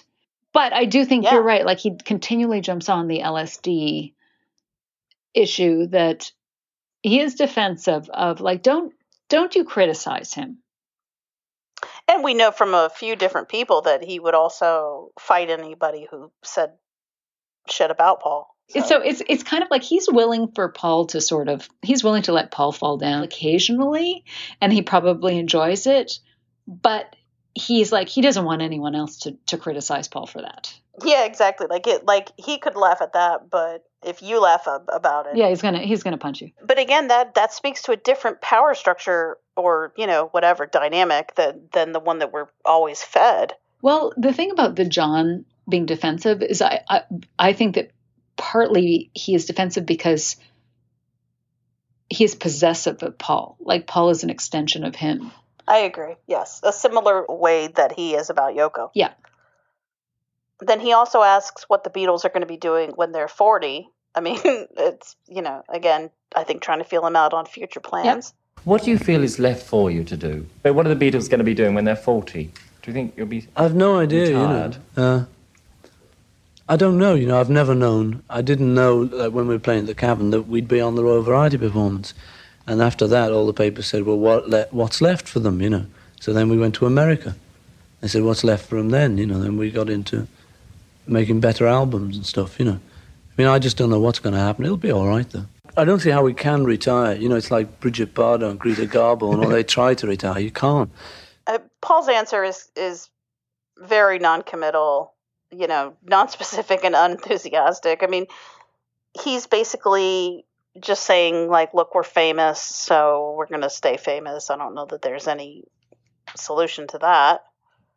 Well, it's interesting, too. There's this sense that Paul is delusional and walking into the divorce meeting, believing that the Beatles are going to be together forever. You know what I mean? Like, that he's totally taken off guard by John's statement. I mean, he's pretty clearly non-committal in this interview. Yeah. He's not willing to put anything out there. Because I think he honestly doesn't know. Yeah, I agree. And also, to me, I mean, it doesn't sound like he's really talking about them as a unit so much. He's pretty much like, I honestly don't know, but whatever happens, it'll be fine. He has this sort of Zen, let it be attitude at this point, which is nice, actually, that he, seems to believe, or is telling himself, that he doesn't know how it's going to go, but it's going to work out, and he's right. And he is right. Yeah. But I think one thing that we noticed when we looked at this, because we've addressed this before, is specifically the question is about what are you going to be doing when you're 40? And this is something that has come up before, and they've answered it very differently before. Like that to us was quite different, right? Yeah, and that was a little sad. Because they've answered this question a couple times. Both John and Paul, yeah. Both John and Paul, right. So we know that Paul answers the question in 1963. Yeah. When they're first tasting, the first taste of Beatlemania. And he says that John and I talked about it, because of course you guys have. Yeah, you planned your future together. He said that after the Beatles go bust, we're going to keep writing songs together, I guess, for other people or ourselves or whatever. Yeah. Unless, who knows, if we can't, maybe at 40 we won't be able to write right, songs at the or whatever. ripe old age of 40, yes. When talking about Northern Songs in 1965, John says that, the future of Northern Songs is predicated on he and Paul continuing to write songs, and that unless something happens, there's nothing to stop me and Paul writing songs into our old age. Yeah. So that's it. It's a little bit sad that, they always had an answer in the past. And even I think in 66, John talks about them having a future, he and Paul having a future writing together, like at the end of 66, early 67. And he says forever. He said, we'll keep writing forever. And so there's something, it's a little bit sad that until, probably in the past year at this point, for 68, 69, they saw their futures together.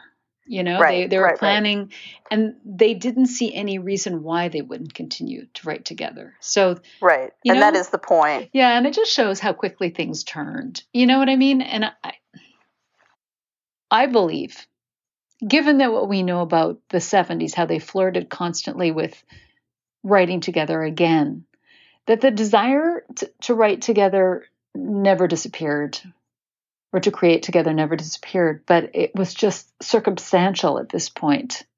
Like the business, the partners, all of these other things around them were not supporting the Lennon-McCartney partnership anymore. And so, all of a sudden, that future at 40, which is still 13 years away, Paul not able to answer definitively anymore, like he might have like 3 years earlier. So that's a bit of a sad evolution. But the thing that offsets it is his, it'll be all right, though. Like I like hearing Paul saying, it's going to be all right. Yeah. Even if it's his own mantra. And was probably being reassured by Linda also. Well, I feel like he's channeling Linda with that statement.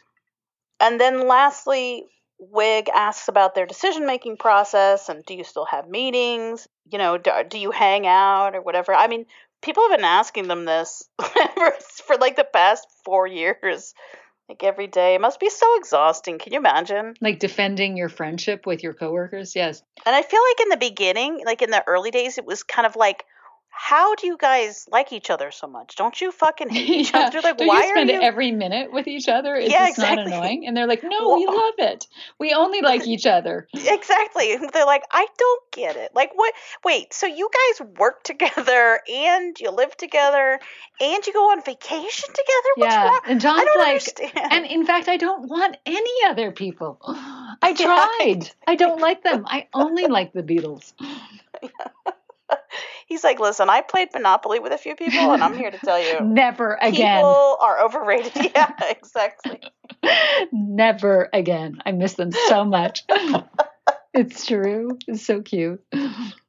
Which is funny, though, because that was like a year and a half ago that he made that statement. Like late 67, early 68.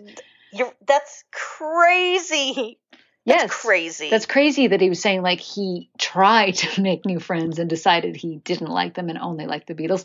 And in fact, just to hit on that point again, we also know that John a week earlier just commented to another interviewer. He sure did. That his only real friends were the Beatles and their little community, Well, and I mean, we have support for that too. Harry Nilsson said, after John died, when he was asked, you were real close to John. And he was like, I was not close to John. Listen, he's like, I lived with John.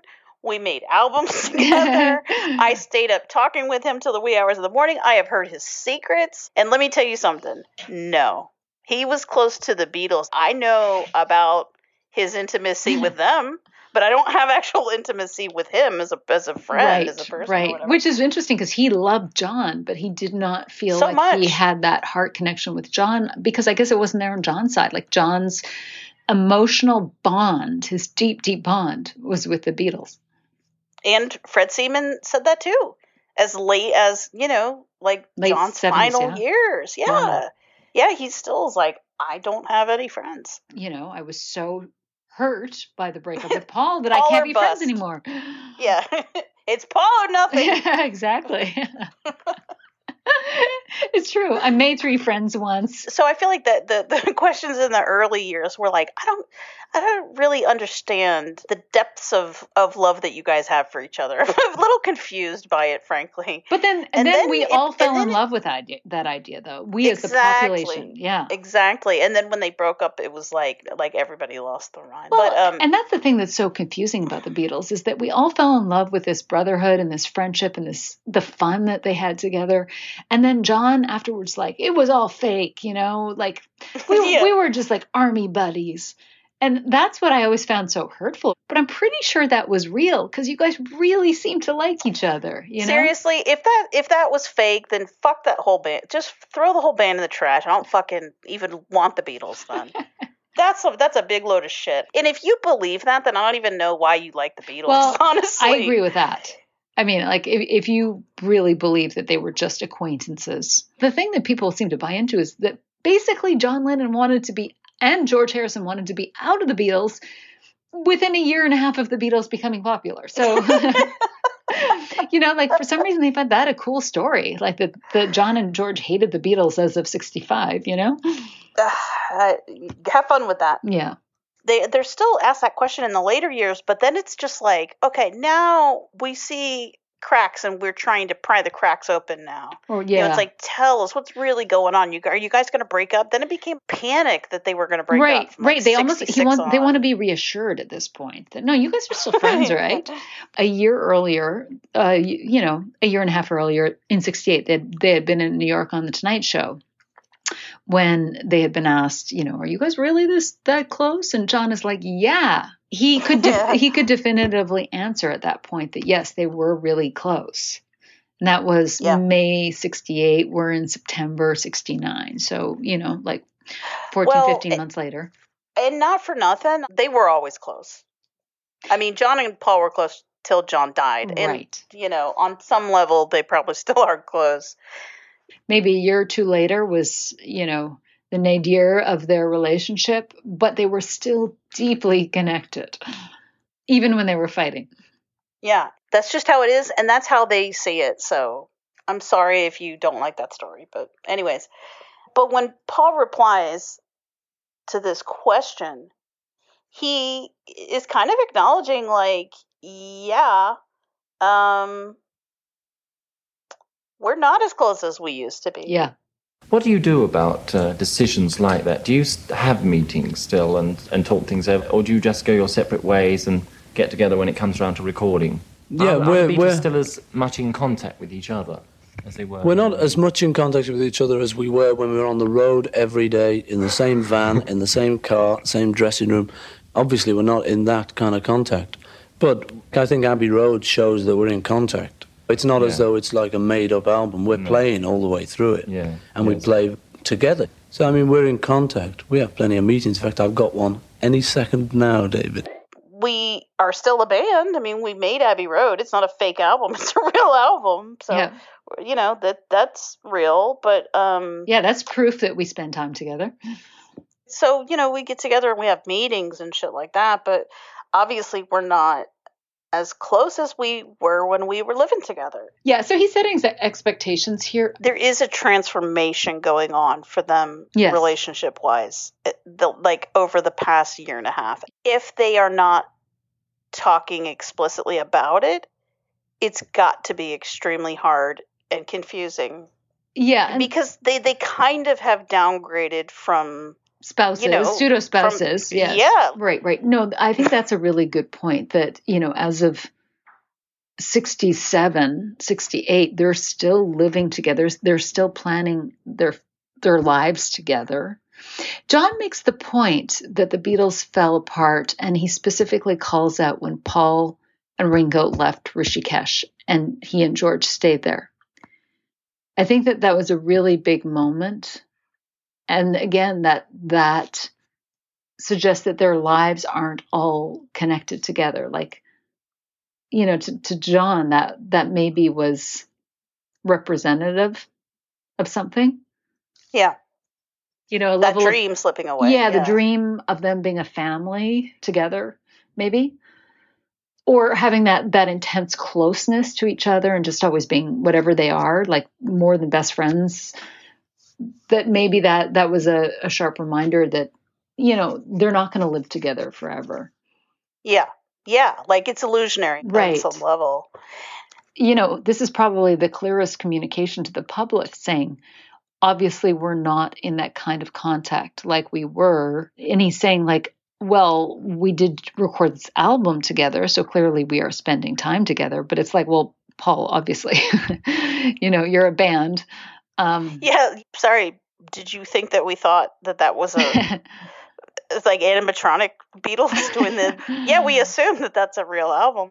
This is a new reality where they were a family and best friends. And now here Paul is just communicating like, well, we have meetings together and we still play together. But it's like, Paul, the public wants to know, do you still love each other? Are you still like best friends? Are you still like this family that we fell in love with? Nobody can really put it into words. And everybody knows it's a big deal. Like they know that there's trouble in paradise. So like the public knows on some level something's up. If the undertone of the question is like, you guys still love each other? Paul's like, well, we just made an album. Yeah, exactly. So that counts for something. That's what the public wants to be reassured, that they still love each other, that they're still committed to each other. And he specifically does not say that. I don't know. I mean, he doesn't sound heartbroken about it, but he doesn't sound thrilled about it either. Yeah. He's very matter of fact. Like, this is the situation. I mean, we know he sounds thrilled when he's talking about his family. Baby. Yeah. So he's happy with that. And I think maybe he's not thrilled with the situation with the Beatles, but he's got other things in his life too, Yeah. They all do. Could be he feels insecure too, I mean, probably, yeah. I did want to just sort of highlight the thing about living together because, as we said, it is something that comes up a lot. Yeah. I mean, the touring living together issue is an intriguing one because, as you said, it is something they both mention a lot. So there is something that's really meaningful to the notion of living together, Like, but fundamentally, they did virtually live together for years on tour. And, maybe John was even trying to recreate this with the Greek island concept in 67.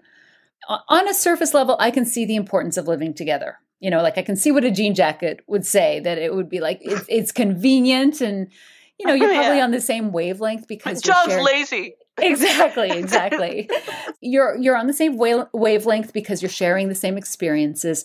But I don't think that totally explains the emotional significance of this concept, because many creative partnerships are still successful, without the need to be together 24/7. And especially the fact that John starts to use the idea that it got false. Yep. Come over to my house and let's write songs that get exactly. Like, to me, the fact that he starts to use words like that suggests that there's a disillusionment. You know what I mean? Like, there's a bit of bitterness about that kind of terminology. And maybe it's the fact that Paul would come over to his house and it seemed like it was for a business reason, like we are writing hits rather than because we are together. Like, there seems to have been a togetherness when they were on tour. Like, coming over to my house to write a song is more of a job as opposed to us actually feeling the same thing. Yes, and being organic. When we're actually living the same life together and feeling the same feelings, then it's created out of a pure shared space. Yes, rather and a than shared like mind. Yes. Yeah, exactly. Yeah, I mean, when they're interviewed in 66, this is when John is like, only 100 people can understand our songs. Like, it seems like it was like coming from them, and they had this symbiosis. Their special secret language. Yeah. It's this special togetherness. And, John says that in 1980 that he's only ever had two real partners, Paul and Yoko. And look at how extreme he got with Yoko. So, I just think that there's sort of a trend that if he went that crazy with Yoko, he's going to want something maybe on a scaled down version, but something about that level of togetherness with his creative partner, Paul coming over maybe made it, like you said, it made it commercial for a reason rather than their joint feelings on a matter. Yeah, it sounds a little out there, whatever, to compare the John and Yoko situation to the Lennon-McCartney situation, but it's not. It's really, I mean, well, he does. He compares does, them. Exactly. I wouldn't compare them at all because they're very, very different. And frankly, like it's a marriage versus, a creative partnership. But John calls it his real marriage anyways, like the Beatles and Lennon and McCartney. If he didn't do it, I wouldn't do it, but he does. When they are on the road, they are as close as John and Yoko. They're sharing a room, and they're prisoners in that room. And I think John likes it. Yeah. Because we've talked about like, well, what is so different from touring versus what does that give them? What does that give? Yeah, like what does that give them? Yes, exactly. Like, what is the added thing that touring provides that just being normal people in their homes doesn't provide? Exactly. Like, what is the structure? Because there seems to be something about that structure that is good for Lennon and McCartney. We've got interviews with John where he's like, the one where he says like, why didn't anyone think I was under Paul's spell? Well, the Beatles and I spent as much time together as Yoko and I did. So he literally says that. Yeah, exactly. We were eating together, sleeping together. They're sharing, they're sharing a bathroom. They're sharing a bedroom. They're having sex in the same room. I mean, and they chose to do that too. They chose to do it. Exactly. They can afford separate rooms. Right. I mean, people on tour said that they found it was quite sweet that the Beatles actually chose to be in the same rooms because they certainly could have had their own rooms the entire time, but they preferred that. So there was something about the Beatles tours that gave them a structure or gave them a sense of that they were the only ones that maybe understood what they were going like. And you know what? And Ringo talks about it too. He was like, there was a lot of love in those hotel rooms, Yeah. Those are some of the best Beatle moments is when it's the eye of the hurricane, as somebody referred to it. Right. But I think there is something about being in that eye together, being locked in the room, that John really, really likes. Like, it's a very secure place for him, and he feels really protected in there. And I don't think he likes it as much when they're on their own in their homes and Paul's 20 minutes away doing God knows what with God knows who. And he doesn't know what's going on in his mind or with his stupid friends that he hates, or, he's learning about stuff that John's not there for. And that's hurtful. And it also arouses, jealousy and anger and competitiveness. Yeah. Well, when you think about that environment, that they are all sharing an experience that nobody else is a part of that. So they really are, a unit. Knowing how possessive and competitive Lennon and McCartney are, that this enables them to be watching each other, seeing each other. And I think one of the advantages is that other people don't get in there. Like when they're touring, they've got tons of people around. But again, when they close those hotel rooms, it's just the two of them or else the four of them together. When they get back to London, other people get between them. And that, as you said, arouses jealousy and envy and, misunderstandings and all that kind of thing. So it's more in the same room and exclusive, and having that level of intimacy seems to be good for Lennon and McCartney. Yes, I think they both benefit from it, and I think they both like it. And also, I just think it takes the pressure off. Like, it just alleviates a lot of that jealousy and competition and craziness. And it's interesting because I think that any jean jacket would be like, John hated that. Like, he couldn't wait to escape that. Right. He was a free spirit.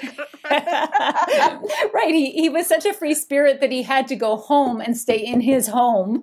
Like, John came back and didn't do anything. He stayed at home, and then you read the books and it's all like, John just had to escape from his home. It's like, John's always somebody who likes to be, he's fairly he's a homebody. Exactly. Yeah. And I think, like, even with the 67 idea of the Greek island, that John likes to have, I think he, like you said, he likes the security of knowing his family is around him, his little Beatles family is around him, and they're together.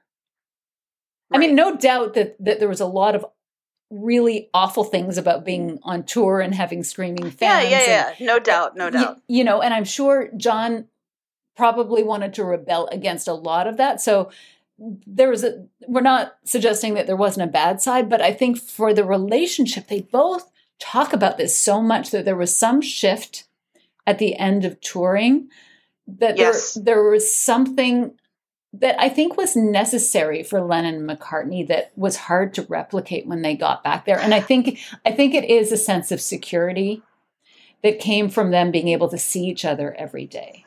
Not the convenience. Not the convenience. It's a more of an emotional thing.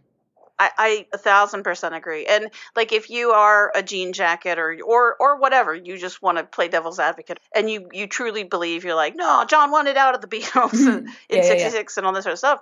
You'd be like, well, then why did Paul want to keep touring and John didn't? Well, first of all, I think Paul wanted to keep touring because he likes touring. Yeah, I agree with that. But I think that John, I don't think it was like planned out. Like, I don't want to tour anymore because I want to break up with Paul. I think it's like, he's just like, I don't want to tour anymore.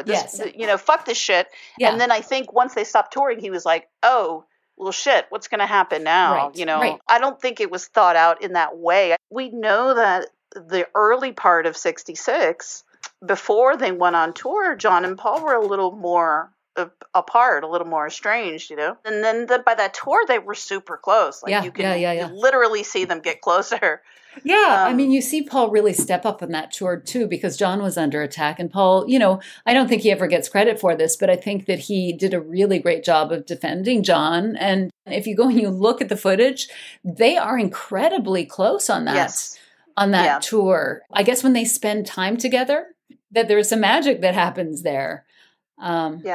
Yeah, and to your point, it's like it was situational, that they wanted to quit touring. John was under tons of pressure in 66 with the, Bigger Than Jesus issue and all the shit that they were going through at that point. But, John was the one who really suffered when they got back. He did his film.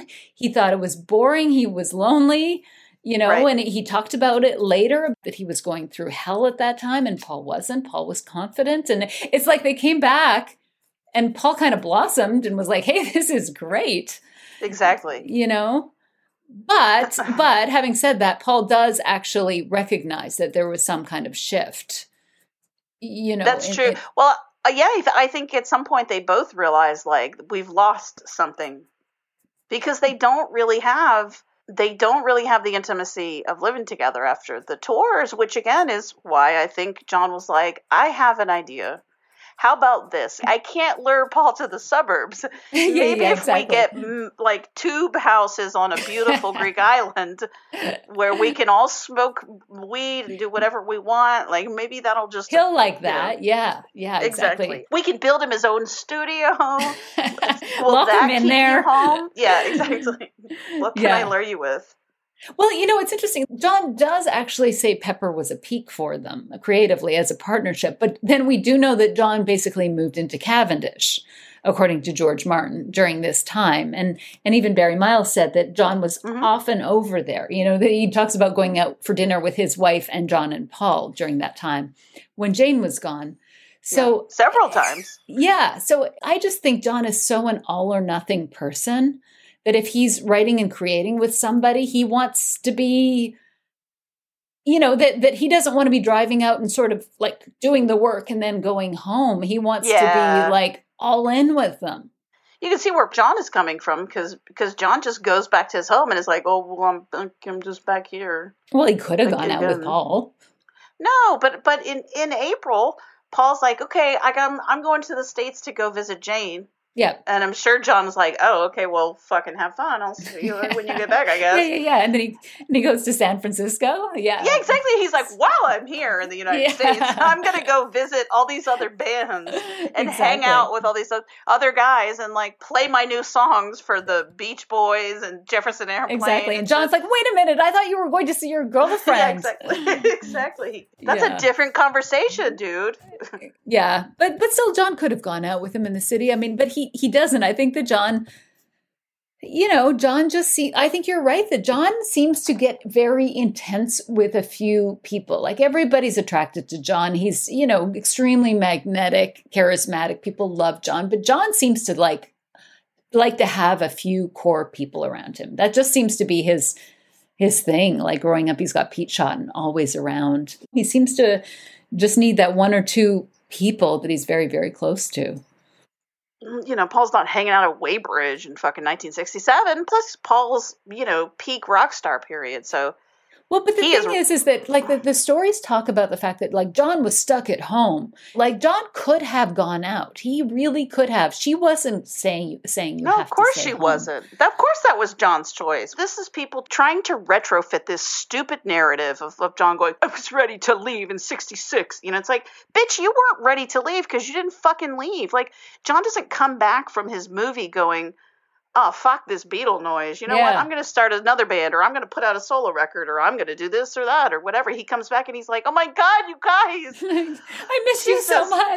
That was terrible. That was terrible. So that is a big load of bullshit. I mean, we've got him on, in an interview talking about the fact that he's going to come back, and Paul's got us signed up for this new, like, Family Way production. Like, it's not like that is not a John Lennon that sounds like super independent. Like, I'm done with that stuff. You know what I mean? Of course he's not. Like, I'm not denying that he isn't, moody and philosophical and, like, feeling melancholy. Of course he is. He's feeling all constrained those things. by fame, maybe. Sure, exactly. Like, I'm not saying, like, that he wasn't questioning the point of it all and all that stuff. Yeah. But that's not the same as, like, boy, I wish I could dump this shitty Beatle bullshit. The fact that John wants to do some new stuff and feels constrained by fame does not mean that he wants to escape from the closest people in his life. Like, he may want to do that with them. You know what I mean? Exactly. Like, I don't know why this desire to do new things always has to exclude the other guys, because that's not what he said. He didn't say they're the ones that are holding me back. He did actually say, I was so glad to see them. I've never been so glad to see them. Contemporaneously, he did. That's what actually happened. But if you're trying to retrofit the hero story of how he emerges at the end. You ignore those bits. Yeah, you focus on the fact, his Cleve interview and the fact that he said, I just know I'm, supposed to do something else. Like, oh, you're supposed to do something else other than just sit around buying shit and, like, ordering exotic chocolates and, like, go-karts and gorilla suits. Yeah. Like, you're a fucking Real Housewife of Weybridge. Yeah, I agree, John. I think you're destined for something better than that. But right. But like, we can't extrapolate that to mean, like, I'm destined for leaving the Beatles. That's stupid. Right, exactly. It's like, that's a reach.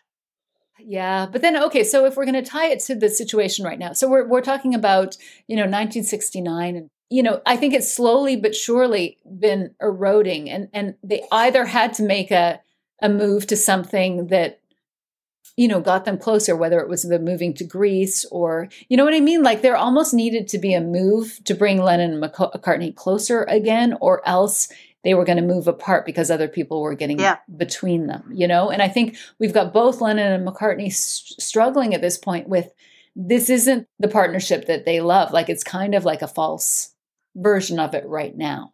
In 1968, yeah. Well, that's the problem, is that they don't spend any time together anymore. But the thing is, I don't think that the feelings and the love of that partnership is gone. Do you? No, I don't. Not at all. But listen to how the songwriting changes.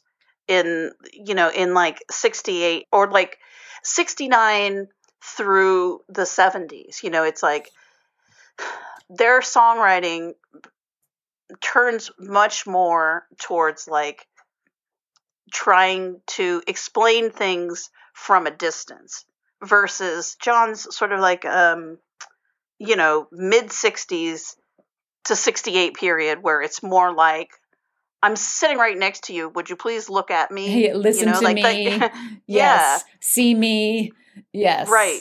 And so, it suddenly shifts more to, I was trying to catch your eyes. more of a either explaining thyself, or Yes, it's yes, like, exactly. The songs from the 60s, when they, that we think that they're communicating to each other, it's like a conversation between two people that are in the same room. exactly. Whereas later it's like they're writing letters to each other, Exactly. And that's even as early as like 69. That's what I'm saying. It's not like, Yes. conversation- Even at this point, they are trying to reach each other, but you can tell that it's from afar, even by 69. And they're still pulling shenanigans to try and make the other person react. Like, I feel like all these stunts are kind of to try and get them back to some form of closeness, but they can't. They're just spiraling. They need closeness. They need to spend time together. Yes, that's right. There's a gulf. You can hear it. You can see it in the songwriting, which is tragic, because that's why, like, Let It Be is such an incredible document as both a film and an album, because they're writing these letters to each other and sending them to each other. Let's like across the room, I know. They're speaking in lyrics and in code and writing songs that are deeply meaningful to each other because they can't talk. And what's crazy is that occasionally they're like workshopping them together.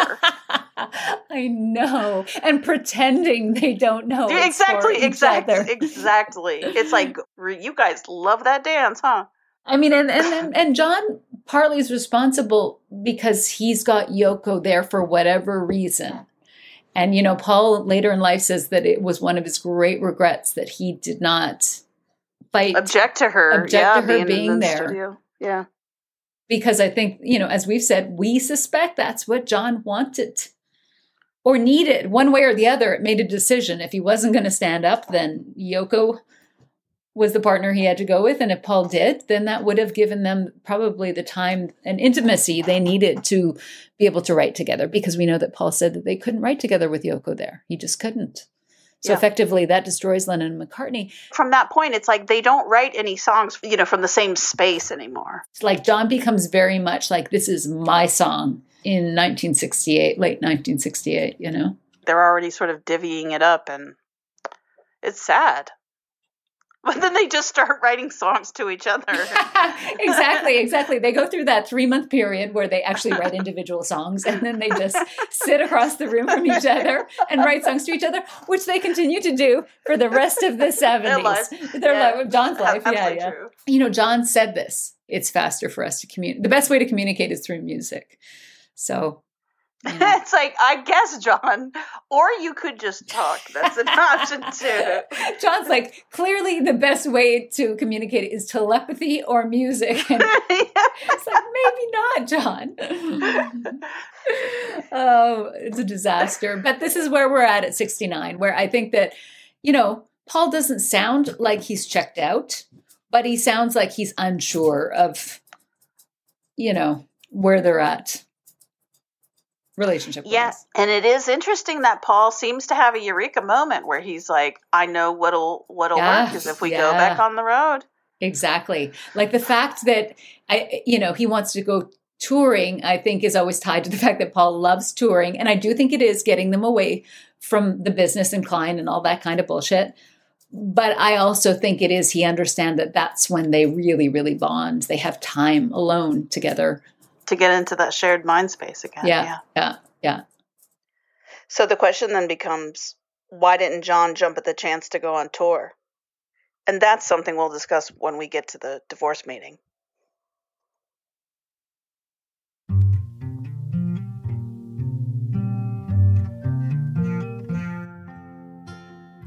The David Wigg interview that Paul gives is on September 19th.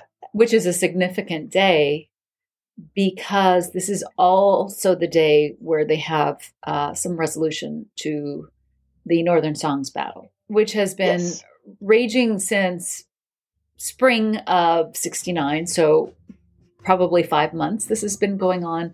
And later John lists the battle for Northern Songs and the battle over Klein as being the two major stressors of the time. So I think that it has been underestimated in terms of how stressful and important this is to the emotional landscape of the time. At this point, from what we understand, based on a few different accounts in books, it seems to be that they thought they were going to win. They thought that the consortium was going to go with them. There was a meeting on the 19th to discuss the board membership of Northern Songs. It sounds like they were that sure that things were going to go their way that they were starting to plan next steps. And I guess at the last minute, they find out that the consortium sides with Lou Grade. And so by the end of the day, they have lost the battle. They have lost the battle for the majority shares in Northern Songs. I can't imagine how devastating that would be. I mean, the timing is just absolutely awful. The timing is very important. I don't think that we can look at this period and not take into account what happens on the 19th, which is that basically John and Paul's baby. Their baby's just been kidnapped and sold down the river. Yeah. For all they know, they can't get it back. It's been lost. For everybody who has decided that, John has made this thoughtful decision to leave the band, I'd like to just play out a scenario where on September 19th, John and Paul get controlling interest in Northern Songs. That would be a huge win for them. I mean, They've been battling all summer. Absolutely. I think that they would all be on a high. Right. They go out to dinner. They rekindle their bullshit. And, is John really coming in the next day to ask for a divorce after that? Right.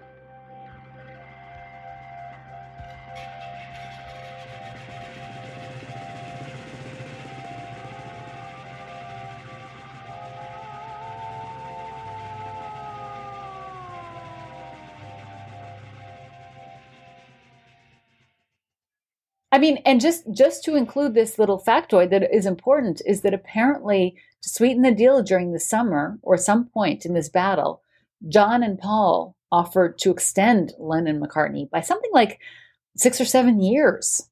I'm sure that was partly incentive to win, but they were willing to put their names behind, this was something they were willing to do, is to extend Lennon-McCartney for multiple years.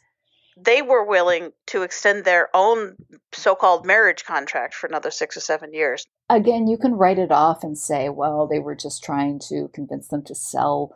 But I mean, they were willing to do it. And so they must have thought it was worth it. I just see it as a huge statement that they would be willing to do that. Because if they really are on the verge of not wanting to be tied together, I can't imagine at that point. Even for the sake of winning controlling interest in their own publishing, they wouldn't do it. Right, because that's like 6 or 7 of their most fertile creative years. If they really hated working with the other person and so didn't want to be with them, I just can't imagine them even potentially throwing this out as an issue. So I just think that there are little breadcrumbs that tell us that they had not made any decisions.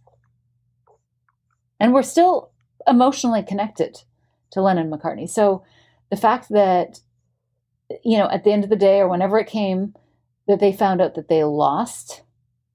And I just think it would have been absolutely crushing. Well, and the other thing I think it's important to factor in is that John is very superstitious. That is a very good point. Yes. And Yoko is too. And Yoko is too, yes. And both of them are big believers in fate. Signs. And signs, exactly. all that type of stuff. So yeah, that's an excellent point, because if somebody is looking for a sign that their history is done with somebody, whereas like you said, in the event that they had won it, I think that might have seemed like a sign like, no, Lennon and McCartney is strong. It is going to continue. We have it back again. Like it must have just seemed like, fuck it. It's all, this is our history. It's sold everything we've worked for. I mean, they would have felt crushed, bereft, grieving the loss. And it sounds like we're being really dramatic, but to artists to lose control of their art is huge. Right. So it's hard to overstate that. So when Dick James originally sold his shares to Lou Grade, we know that John was inconsolable. And that was, he said that Paul was annoyed, but John was inconsolable. So, this is a hugely emotional issue for them.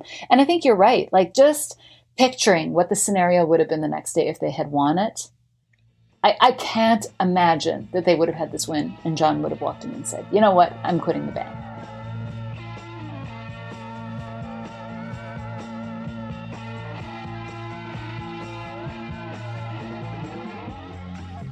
So what we're going to do in part B is actually try and get underneath this 3-1 scenario and see it from all of their perspectives, because right now there's just a lot of confusion about why George is acting the way he is, why John is acting the way he is, what Paul's doing wrong. I mean, there's, what I mean? Like, I think that we actually want to try and get underneath that. And also, you know what? I think that one of the problems is that people just kind of want to rush to the end. Well, we know that John quits, so we know that he's wanted to quit for so long.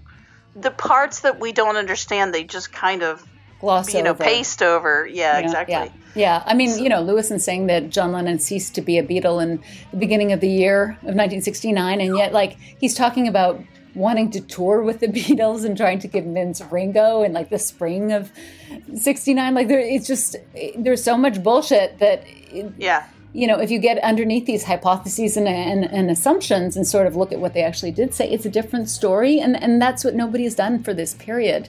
And I think like there's just like what's happening between George and Paul. I mean, like there's no bigger mystery. Yeah. So we're going to take a crack at Paul and George in part B. Because it has to be done. So stay tuned. End of part 1.